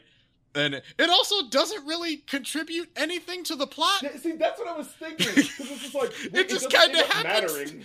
Especially because, she's not white, she's Asian, and this has there's no subtext. Yeah. What is that? That's what's the message like, here? It doesn't feel like it matters. Yeah, that this is happening. Like, oh wow, I guess you never thought about Asian and black relationships, huh? But they don't really have relationships. It's kind of like this. It's just he gets birthday mouth present from his best friend's mom, which I'm like, bruh, your friendship is eternally changed, and you can't say shit. Where your mom at, nigga? Yeah. Where your mom at, bruh? Why you keep asking about mom, bro? You will never hang out no more. Hey, don't you got like football practice or something? Always asking, but yeah, the scene after that, directly after, is the reason I realized, holy shit, they have a kitchen on the second floor because they're making him birthday pancakes. They're like, come on in, son. He's like, well, let me go shower first. I'm like, right. I know what that means. Like, nah, son, come on through. Sit on down. This is your day. I'm making you breakfast today. I'm making you some pancakes. This is how it's going down because I'm respecting you. You know, and of course, Whoopi Goldberg comes in, the one who's actually able to, suss out, like, something is going on. Yeah, something's amiss. She goes like, hey, honey, and she goes in for the full back hug and be like, happy birthday. And like, she can smell the pussy on her. You're right. I was like, oh. This little nigga's been fucking. But I love how, like, the dad totally doesn't get it. Nope. The whole scene. Missed the whole thing, but Whoopi's like, yeah, maybe you should go take a shower. Yeah. Thanks, Mom. Oh, man. And, but this is what I love, though. After the scene of the woman being kind of, like, carted away after she dies, the husband, like, the dickhead, but is, getting sympathy in the moment, right? Mm-hmm. Like, it fades out and then cuts to, again, that cheesy, jaunty music. While the camera, but it's like, at first when you hear the music, it's just like, oh my god, this music feels so awkward playing right after this moment. But then, as the camera slowly pans over, we're seeing that, it's in this courtroom where Tom is a judge, and he is just looking at this black man on the stand. And that's sort of like, the way this judge is looking at this black man on the stand, he is straight up fucking, that nigga is guilty. I got the rope right here. Like, fucking, what was that Rick and Morty scene? It's like, before I hear this case, I would like to let you guys know that I find you both very guilty. and then it pans over to this all-white jury, like, and so it's like the black man who has achieved, he's coming to his own, like, respectfully, looking over shamefully at this, like, poor black dude trying to come up with excuses for why, he's in the latest pickle that he's in, and then panning over to the all-white jury, it's just like, oh, this nigga don't stand a chance. Like, oh, it's a wrap for him. It's a wrap for my boy. It is what it is, my boy. And then in that, again, it's like a montage moment where, like, the daughter Stormy tries to get a job at a modeling agency, but, it doesn't work out because, we know why. Yeah, we know. I think you do. They said they didn't like my hair. Yep. That's what it was. Interesting. Funny that. Yeah. And so Whoopi's, white friends the next day kind of come over and everyone is talking the news about how the dude whose wife committed suicide is moving out. Mm-hmm. He wants to move to California, and it's like he really wants to get away from the house because too many bad memories. He's having like a garage sale, kind of selling all this stuff. Mm-hmm. And he's so willing to move out. He's so willing to move to Cali. He was willing to take a below market offer. He's willing to take less than 10% than what it's worth. And the fact, what's worst of all is that he was willing to sell the house to Ruth Crisp. And it's just like, gasp. What? Yeah, it's like, what? Whoa, Whoopi's like, she already has a house on the street, doesn't she? And it was just like, yeah, well, I don't know. She's getting another one, I guess. So it's insanity. Mm-hmm. And I think, it feels kind of weird. He's like, yeah, why would you need two houses? Like, on the same, what's going on? What? But I think it was just because, like, I think it's implied she has a big family. And so the idea is that, probably move getting another house. For her family. Yeah. So probably the rest of the people that were at that cookout and everything. So exactly. It's like, when I get money, I put my family on, which it's a noble sentiment. That's the shit I'm talking about. Like, we don't really get her story, but, like, she sounds like a solid person if you just fucking talk to her, like... I have a note saying, the way Danny Glover says these niggas is simultaneously disrespectful and hilarious. Just right. It's so, like, spitefully disparaging, like he's not a part of... He's like, these niggas.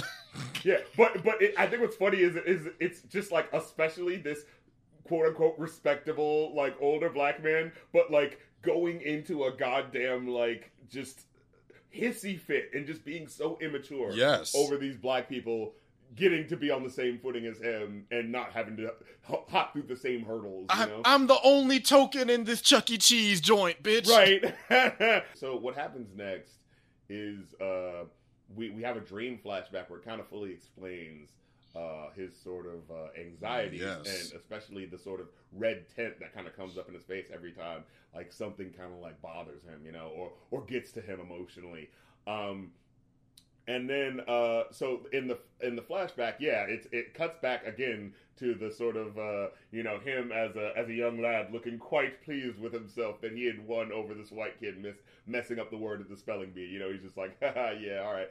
And then it cuts to like him in a car with this older white dude drinking some fucking gin and passing it to his kid who clearly is not 18 yet, and he's like taking a swig, and they're in this truck and they're going out to the middle of nowhere, and there's all these like white dudes are like in front of him, this black man, and they're like, yeah, get him up, like put him up, get the thing out around him and put him out, and putting the gun up to him and telling him to like go over there near the tree, and someone throws like a bottle at him, and so like like the glass cuts into right above his eye, and the blood starts spilling into his eyes. So like that like kind of explains why he's kind of like seeing red in these weird sort of like moments, right? And so they're like, oh, this uppity duppity nigger, thinks he better than my boy, he ain't gonna, do this, he thinks he's better than me, blah blah blah blah blah. And in the heat of the moment, someone goes like, oh, I don't give a shit if he's better than your boy. Let's just do what we got to do. And the dude turns around like, hey, don't you talk wise about my boy. And like, World Star. Mouth and like, yeah, these white dudes united in their hatred of black people because they are, racist. Self-hating people. Yeah. No, I want to hang him. No, I want to hang him. It's like, yeah, exactly. Okay. Like they can't even fucking coordinate for this. Right? I mean, Django kind of lampoons that. It's like the idiocy of racism is so bad that it literally causes infighting. Yeah, they're incompetent at their racism. Right. It's like, damn, you're functionally incompetent with your own bigotry. That's like an impressive in a negative way. Yeah, and so from that, like, you know, he sees the scuffle happening, and he sees like the river. There's like a river behind him that's like really dark because it's nighttime. So he just like jumps back into the river, and like, oh shit, he got away! God damn it! And they're like busting off guns trying to find him, and he like, you know, swims, like he's able to get to the other side, and you know, he like comes across some razor wire where he can like get the fucking the rope off that it was had his hands tied behind his back.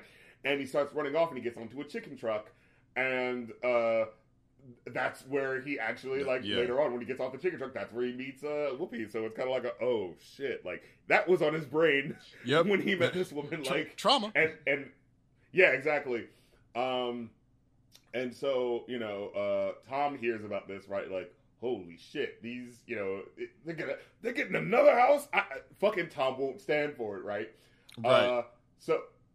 So he gets his little monologue scene as he is breaking into this woman's house that she just bought but hasn't moved into yet. Yeah, so it's still empty. So there's no potential, you know, physical victims. Yeah, and he starts like just spraying gasoline all over, you know, the floors. Yep. And this is where the triggering of that scene happens. Yeah, because he sees like a what do you call it? He sees like one of the blinds that has like a puller on it, and it kind of like in the shadow of the moonlight. Yeah, it kind of looks like a noose. And so in the shadow of the moonlight. That makes sense, right? Yeah. Mm-hmm. Yeah. Because the moonlight is it's in the rope, and it's in the shape of it's in the shape of a noose, and that it reminds him. Yeah, and so he walks into the scene, and you hear him talking about how, like, you know, these black people who come to my court and just make excuses for their bullshit, you know, eyes lowered, back more bent than step and fetch it. And it's just like, holy shit. Like, the fucking visceral hatred, the bile that is, like, basically spewing from this person's mouth. And it's just like, this coon lottery winner missed the point that my son also missed. That this is the complexity we must deal with by being black and living a watched life. Yep. We are outlined in red on maps that we will never see. We are circled in photos for which we did not pose. And it's just like, sort of like, it's like him laying out his whole mentality. It's like, this is why this can't stand. This is why because don't you understand that these white people are looking for any reason to hate us, so we have to be on our best behavior. Mm-hmm. You know what I mean? Like, it's that sort of fucking, you know, mentality that he's kind of having, right? But the funny thing about it is, it's just like, but you were being the best black person you could be during this, you know, spelling bee, and these white people still hated you. Like, come on, man, follow the logic, you know? Yeah, no, it's definitely a flawed logic, and the things I kind of wanted to talk about. Yeah, because if a white dude, they said like, no, I'm supposed to be better than you, they don't fucking care, right? Yep. Like, you know? So it ends up being like almost like a negative rat race. But the thing that I think is interesting between the flashback and the monologue is like the flashback really reinforces how trauma can kind of shape and impact how we end up viewing ourselves. But it also shows how close in timeline this is, especially given Whoopi and Danny are both still alive. So this realistically could have happened to both of them at any point. Oh, yeah, because because the spelling bee was 1955 when it happened. Yeah. It's like, yeah, that wasn't that long ago. No. Yeah, relative to their lives, yeah. Yeah, so like, this is right after the spelling bee when he met Mabel. So, right. Yeah. And you know, this is pretty sure this is before Brown versus Board of Education. So, right. And it's just like, but it's just so jarring to be like, and because of this experience that you had with these white people hating you, that's why you're burning down this black woman's house? Are you nuts? Are you mad? Like, you know, like, you fucking egotist, you piece of shit. Yeah, you know? And it's like how you manage your trauma really kind of, because like he's like, well, because he justifies it, right? This isn't traumatic. This makes sense. You know, this is logical. But this is the only way I can process it. Is like there has to be some sort of order to it, right? Like it must be because I'm a bad person, not just because they senselessly hate me. It's like, no, this is racism. Yeah. It's just sort of like, I gotta prove myself. But it's like, it's that same thing where it's like, it's of 2 months where it's like, I gotta prove myself to these white people. But, you know, you see earlier in the movie, he's still kind of like, oh, but these white people, you know, they mad that I'm getting mine. So there's like that one level, again, it's like the individual blackness where it's like, I'm better than these white people by how good I had to be. Yes. But there's still that level of like, but I still need to make sure that nobody, you know, pulls my card and pulls me back down, right? That's the whole hatred that he has for these people. Oh my God, if these black people, you know, move in, we're gonna look like animals just like them, you know.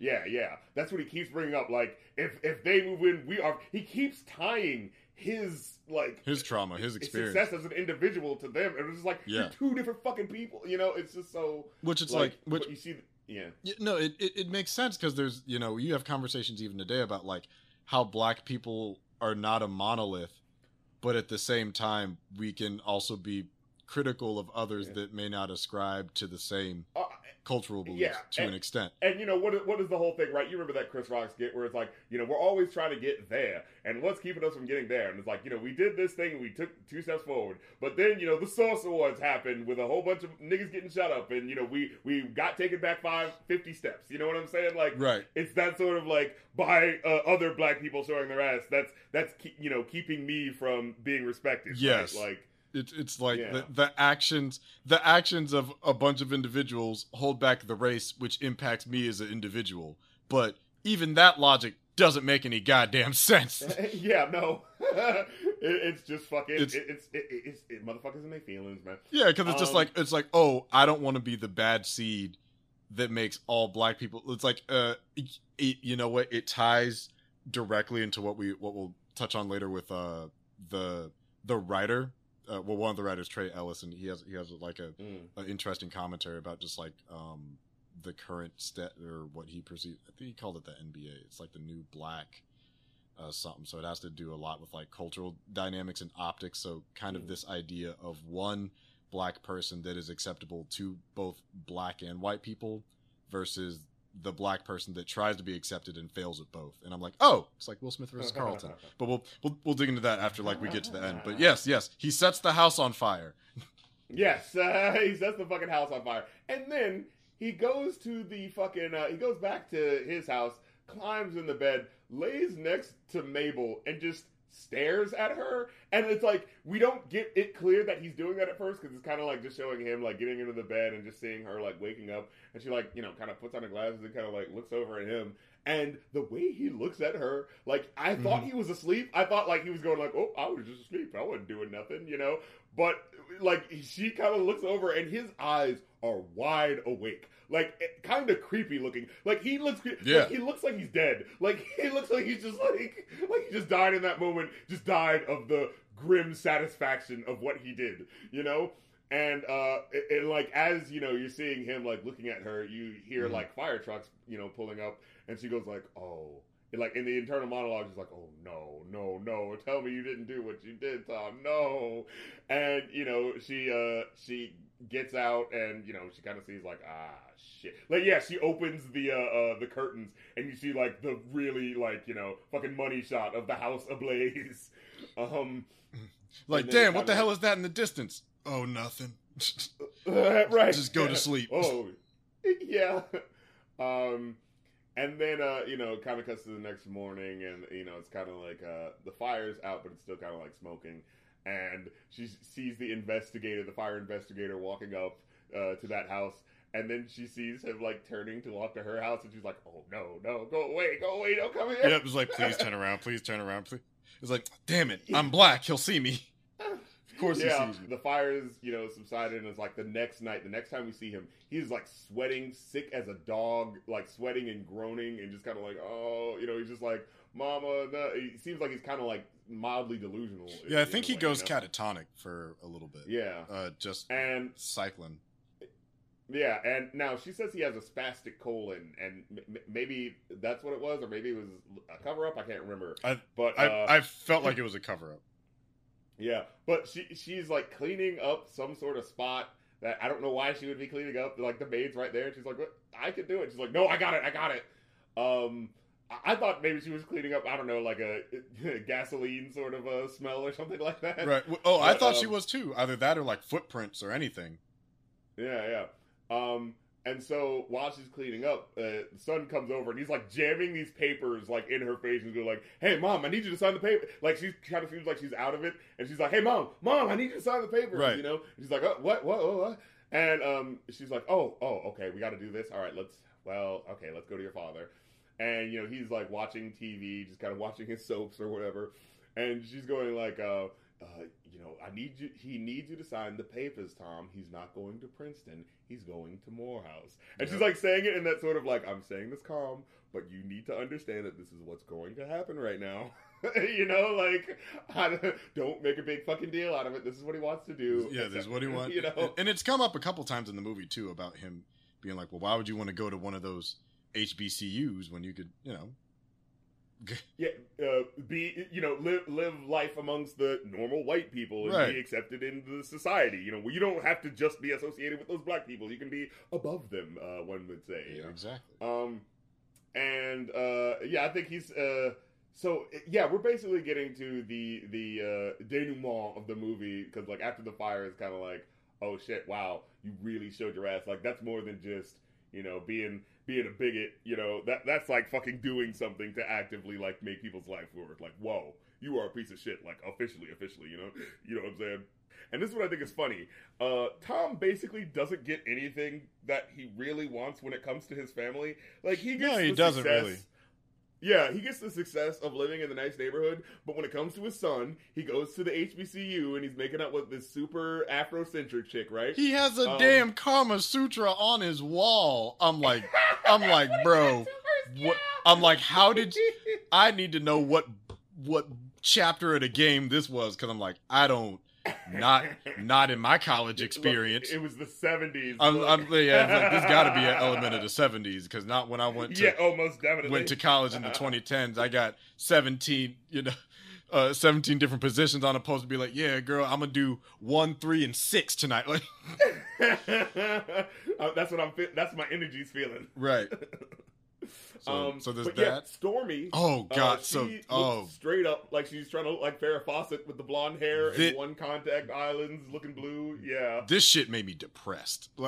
Yeah, I was like, oh, and it cut back to it like twice too. Yeah, because it showed her putting in the blue contacts, and I'm like, oh, honey, baby girl, no. Like my soul died. What did I put? The downfall of Stormy is a tragedy with almost zero dialogue to it about cultural assimilation and misogynist impact on black women. Like it hurt my soul and it wasn't even long. It was 2 3-second shots.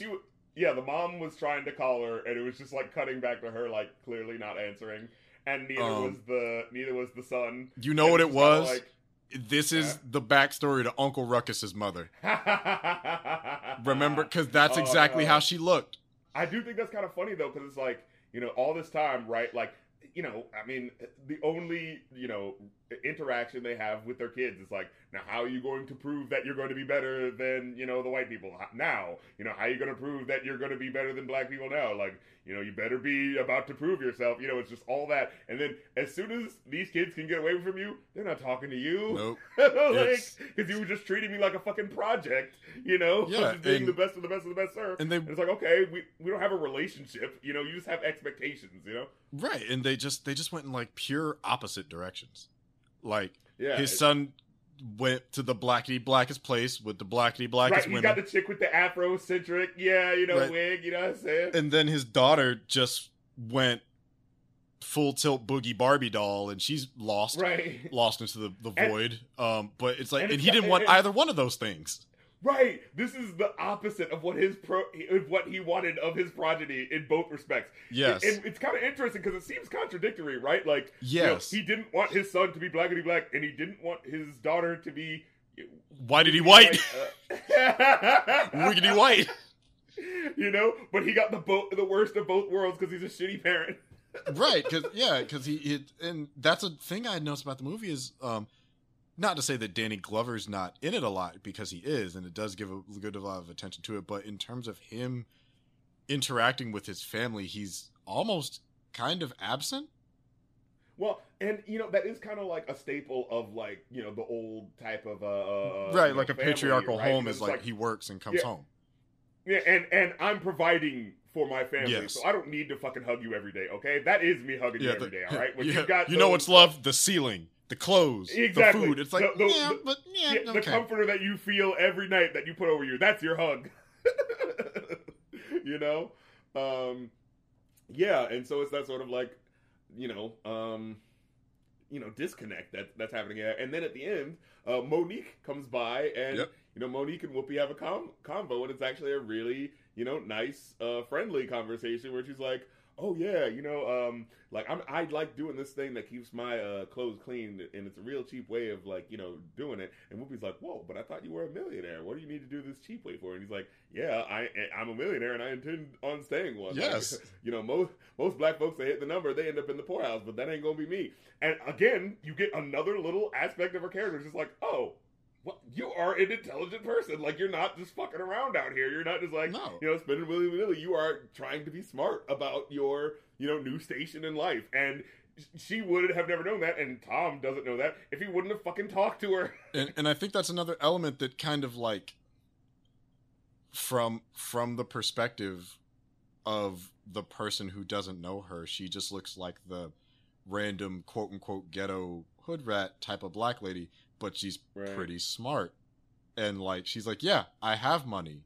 And I know what it's like to not be in a great position. And I like to keep my money. Yeah, so I'm going to be smart about how I do I spend it. Like, oh, if I know an affordable way to keep my hair done well, I'm going to use it. Or to clean my floors. Yeah. And it's like, yeah, why doesn't anyone talk about that? Like, it's like you have these preconceived notions about how she is, but it's like, no. Every black person that gets rich isn't just like some party throwing money burner. We don't all. Everybody ain't fucking Gangstalicious. Yeah, not everybody's fucking MC Hammer. Excuse me, Thugnificent. Thugnificent. Gangstalicious. Fucking Gangstalicious. Homies over hoes.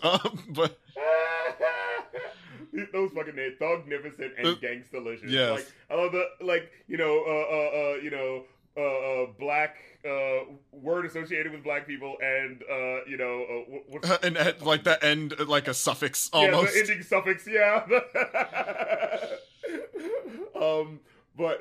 Wait, was there something that you wanted to say actually? Because I've basically run out of notes at this point, I think. I mean, I think the last thing for Whoopi was just talking about how like Maple's burgeoning with Ruth was just very pleasant. It was such a nice way to end the movie. The way things end with Tom's relationship with his kids is like, I guess disheartening because you see that he failed as a father, but then it kind of ends on a bit of an upward note because you see Mabel might have a new friend because she's kind of stepping out of the bounds of stereotyping, and leading into Tom's preconceived notions. Yeah, and in fact, what happens is, Ruth kind of takes off the hat she's wearing, and it's like a funky fucking 70s looking hat, Yeah. She takes it off, and she's kind of like, the reason why I'm wearing this is because she was kind of revealing, like, I got a fucking rat's nest up here because I can't get to a fucking nice beauty shop in the area, one? And she's like, I know a person though. Like, there's none in the area, but I know a person, so I can hook you up with that, and da-da-da. And she goes like, oh, I would really appreciate that. So it's like they're having like a legit, black to black person connecting moment. It's like, hey, there's a thing that we as black people need to get access to. Hair. And I'm going to help you out with that because that's what we do, Right. And the way the scene ends is her, like, she's about to leave because like, oh, here's this thing that, you can get helped out with this, and I'll get out of your hair. I'll get out of your hair. And then like Whoopi stops her and goes like, hey, I was just about to make some coffee. You want to stick around for a second? She goes like, I'd like that. And it's just like they go to like hang out and just kind of like kind of pulls out of the house and kind of fades like that. Where it's just like this weirdly sincere, like nice moment, after all of this turmoil. Yeah, it's like a pretty earnest, nice, sincere moment. Like it's one of the things that is like weirdly satisfying about this movie is, it's dealing with racism in the 70s, but in a more subtle, less overt way outside of Speed Racist in the parking lot. There's just a lot of moments of seeing like black people be happy or black people be like okay. It tackles racism in a way that's a little bit more nuanced than something like Like if you're looking at like a Selma, it's atypical in the way it tackles it. I get what you're saying. It doesn't treat it like it's what's the word that they say, like something porn. Trauma porn. Trauma porn. Yeah. Yeah. It doesn't necessarily paint it that way. It gives you the real story of these people's lives in a true way. But yeah, it doesn't just make it about look at the worst or the worst of the worst. It's just like, isn't that, wait, was that racist? Because it's, but realistically, that's what you're going to think. For 20 minutes. Yeah. Because you're going to be like, it's like, damn, was that racist? And like the only other elements there is just like, there's a lot of subtext to a lot of things. There's like, there's domestic abuse in here. There's racism. There's misogynoir. Like there's a lot of different shit in here there's trauma. So like full blown PTSD informed by like racism, from like race based trauma from a literal murder attempt on somebody's life. So there's, I mean, if you want to get technical, there's statutory rape, but so it's like there's a lot. It really is everything, isn't it? Right. Oh my God, it is like American Beauty. Oh God, it is. Oh my God. Fucking African American Beauty. We've been trying to tell you. Look at that, ladies and gentlemen. But yeah, there's a lot that kind of goes on under the surface when you really dig into the movie, which I didn't get really until we, kind of unpacked it part by part. The thing I did want to bring up though is one of the writers for this, Trey Ellis. I'm not, because I had two writers. It's Trey Ellis and Erica Ellis. I'm not sure. Shit. Brother sister team. What is that? Yeah, I'm not sure because I can't find her. I'm assuming she's connected to him somehow. Yeah. But that would be weird if people having like we have the exact same last name. Yeah, it's like, funny that. No, just having. Do you know my cousin? But fancy that. I really want to check out. So I have his Wikipedia page in front of me, and I was like reading through it. I'm like, who is this guy? So he had this asshole. Yeah, it's like who's the guy that made this? Because honestly, coming out of the movie, who's responsible? I wasn't a huge fan of the movie coming out, but now with us having discussed it, I'm like, oh, there's a lot of shit here. So I think I've actually turned around on it. But he has this. Wait, you say you didn't like it at first?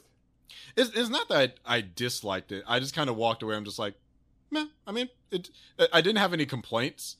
It was just, I think it was. Like it doesn't hit you hard at first because it is such a slice of life feeling movie, and I think that's what it is because like everything that goes on in this film it's not overt, it's subtextual. So it's a thinking man's movie. Yeah. And digging into like just taking a glance at like Trey Ellis's, he writes, he's an American novelist, screenwriter, professor, playwright, and essayist. So gives you a little bit of insight into what he's done. And he also he did the Tuskegee Airmen Project. He did this. Co-wrote a movie called The Inkwell. But he has something called The New Black Aesthetic. Oh, shit.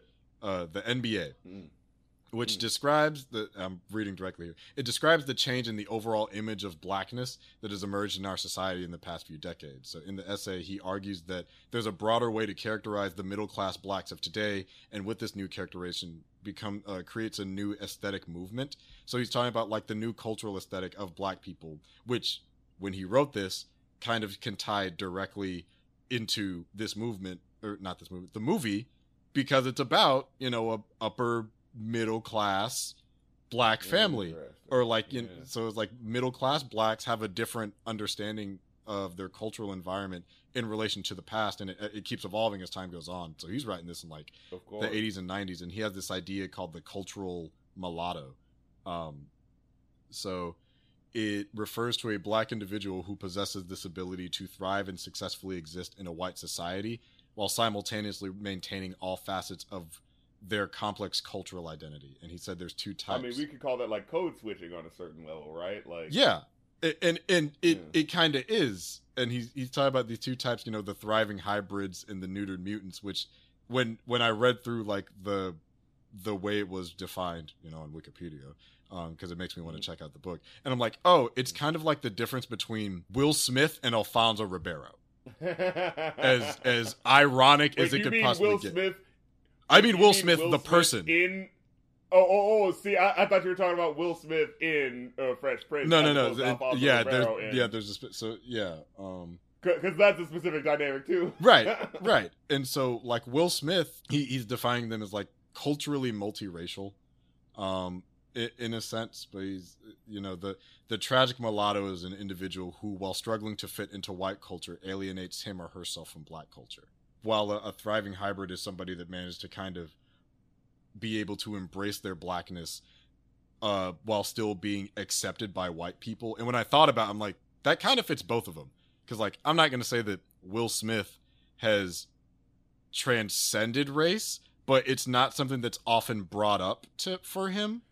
Yeah, but it is like, it's a thing like the fact that he is a rapper, the fact that he'll say, you know, woo, haha, like that is a hip hop thing that is accepted. You know what I'm saying? But it's like, but yeah, he's allowed to be, you know, movie star Will Smith. Yeah. Yeah, and then Alfonso Ribeiro, Mr. July 4th himself. You know. Yeah. So like Will Smith was able to kind of take his career and go with it, and both white and black people for the most part like him. Alfonso Ribeiro, you know, he not as much, I would say. I think he's still kind of struggling to get out of the shadow of Carlton.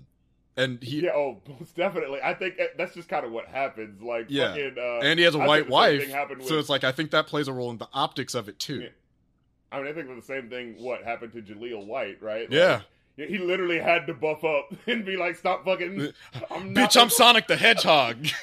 Right. See, that's what he should have fucking rolled with that more. Like, God damn it, you're Sonic the Hedgehog, motherfucker. Like, come on, bro, I'm Sonic the Hedgehog. I'm not him in the movie. But I thought both of these were interesting ideas, and then thinking about them in the context of the movie, especially this whole idea of a new black aesthetic, because I think he called it in like the post-soul era of black culture, which probably the soul era probably would have been like ending around the 70s. So it's like thinking about like you, of course. So like you and I would probably fit somewhere along some of these confines if we're using this as like a metric of you know cultural relatability, but the observation of a black family, their existence in a what's the word I'm looking for? In like an upper middle class, you know, suburb. Yeah, space where assimilation is a part of. It's the name of the game to a certain degree. Like so like upper middle class blacks now versus upper middle class blacks then are dealing with two different types of black culture, and I'd say, I mean, it's like you. Yeah. I was just gonna say, like, you can be super black in this white space if you want to, but everyone's gonna look at you and you're gonna be othered more. You know, it's that sort of feeling. Right. Yeah. And so it's like, when I was looking at these elements of his works, I'm like, there's a lot of that kind of going on here to an extent. Yeah. Because it's like exploration of that, Yeah, so it's, you know, and especially thinking about like Tom's relationship with his race versus Mabel's versus their kids. Like everybody in that family grapples with their racial identity very differently. They all have different like Tom almost sees it as like facets. A hindrance. Mabel kind of sees it as something that's observable, but you know, it's kind of informs but kind of doesn't. Tom too embraces it, and then like Stormy rejects it. Yeah, and she does it in a more, like, she's not trying to be like, I just want to be white. Like, that's not what she's actively saying. She's just saying, why do I have to think about race all the time? Why can it not be a big deal? But it's just like, that sort of, you know, it's like when you act like something isn't a problem, then it's going to affect you just in the way that you're not thinking about, you know? Right. Because to her, it's just like, well, normal is to wear this. Oh, I want to get the jobs. I got to put on the white girl, you know, wig and whatnot. The blonde wig and the blue. It's like, I want to be a cheerleader, right? Well, I have to dress like this and talk like this and act like this, and that's okay with me. And it's just not actively thinking about, because, you know, I mean, she is a kid relatively, so she doesn't have like the direct, you know, connection with why it like identity is important in relation to blackness, in relation to the specific history that black people have, right? Like, clearly this is a conversation piece of a film. Definitely, even if you have you know, listened to it with us right now, there's definitely a chance you have not seen it, and you should definitely watch it anyway, because it is, first of all, it's just a very good looking movie. Like, it again, Ernest Dickerson did the fucking cinematography, so it's a fucking good looking movie. But also, you know, you'll fucking get something that maybe we didn't even fucking think about. It's that layered of a film. It is a good fucking movie. Definitely give it like of the TV movies. This is definitely fucking up there. And right. You know, that's saying not much, but also a lot because TV movies usually suck. So. Right. So they had a little bit more budget. They like some of the language. I'm like, oh, they could get away with that. Right. Well, this is Showtime. You know, right. This ain't your TBS. No. I'm like, damn, they can say niggas. These niggas. Right, niggas. These niggas. Which I guess maybe on PBS you could say that, but I don't know about ABC.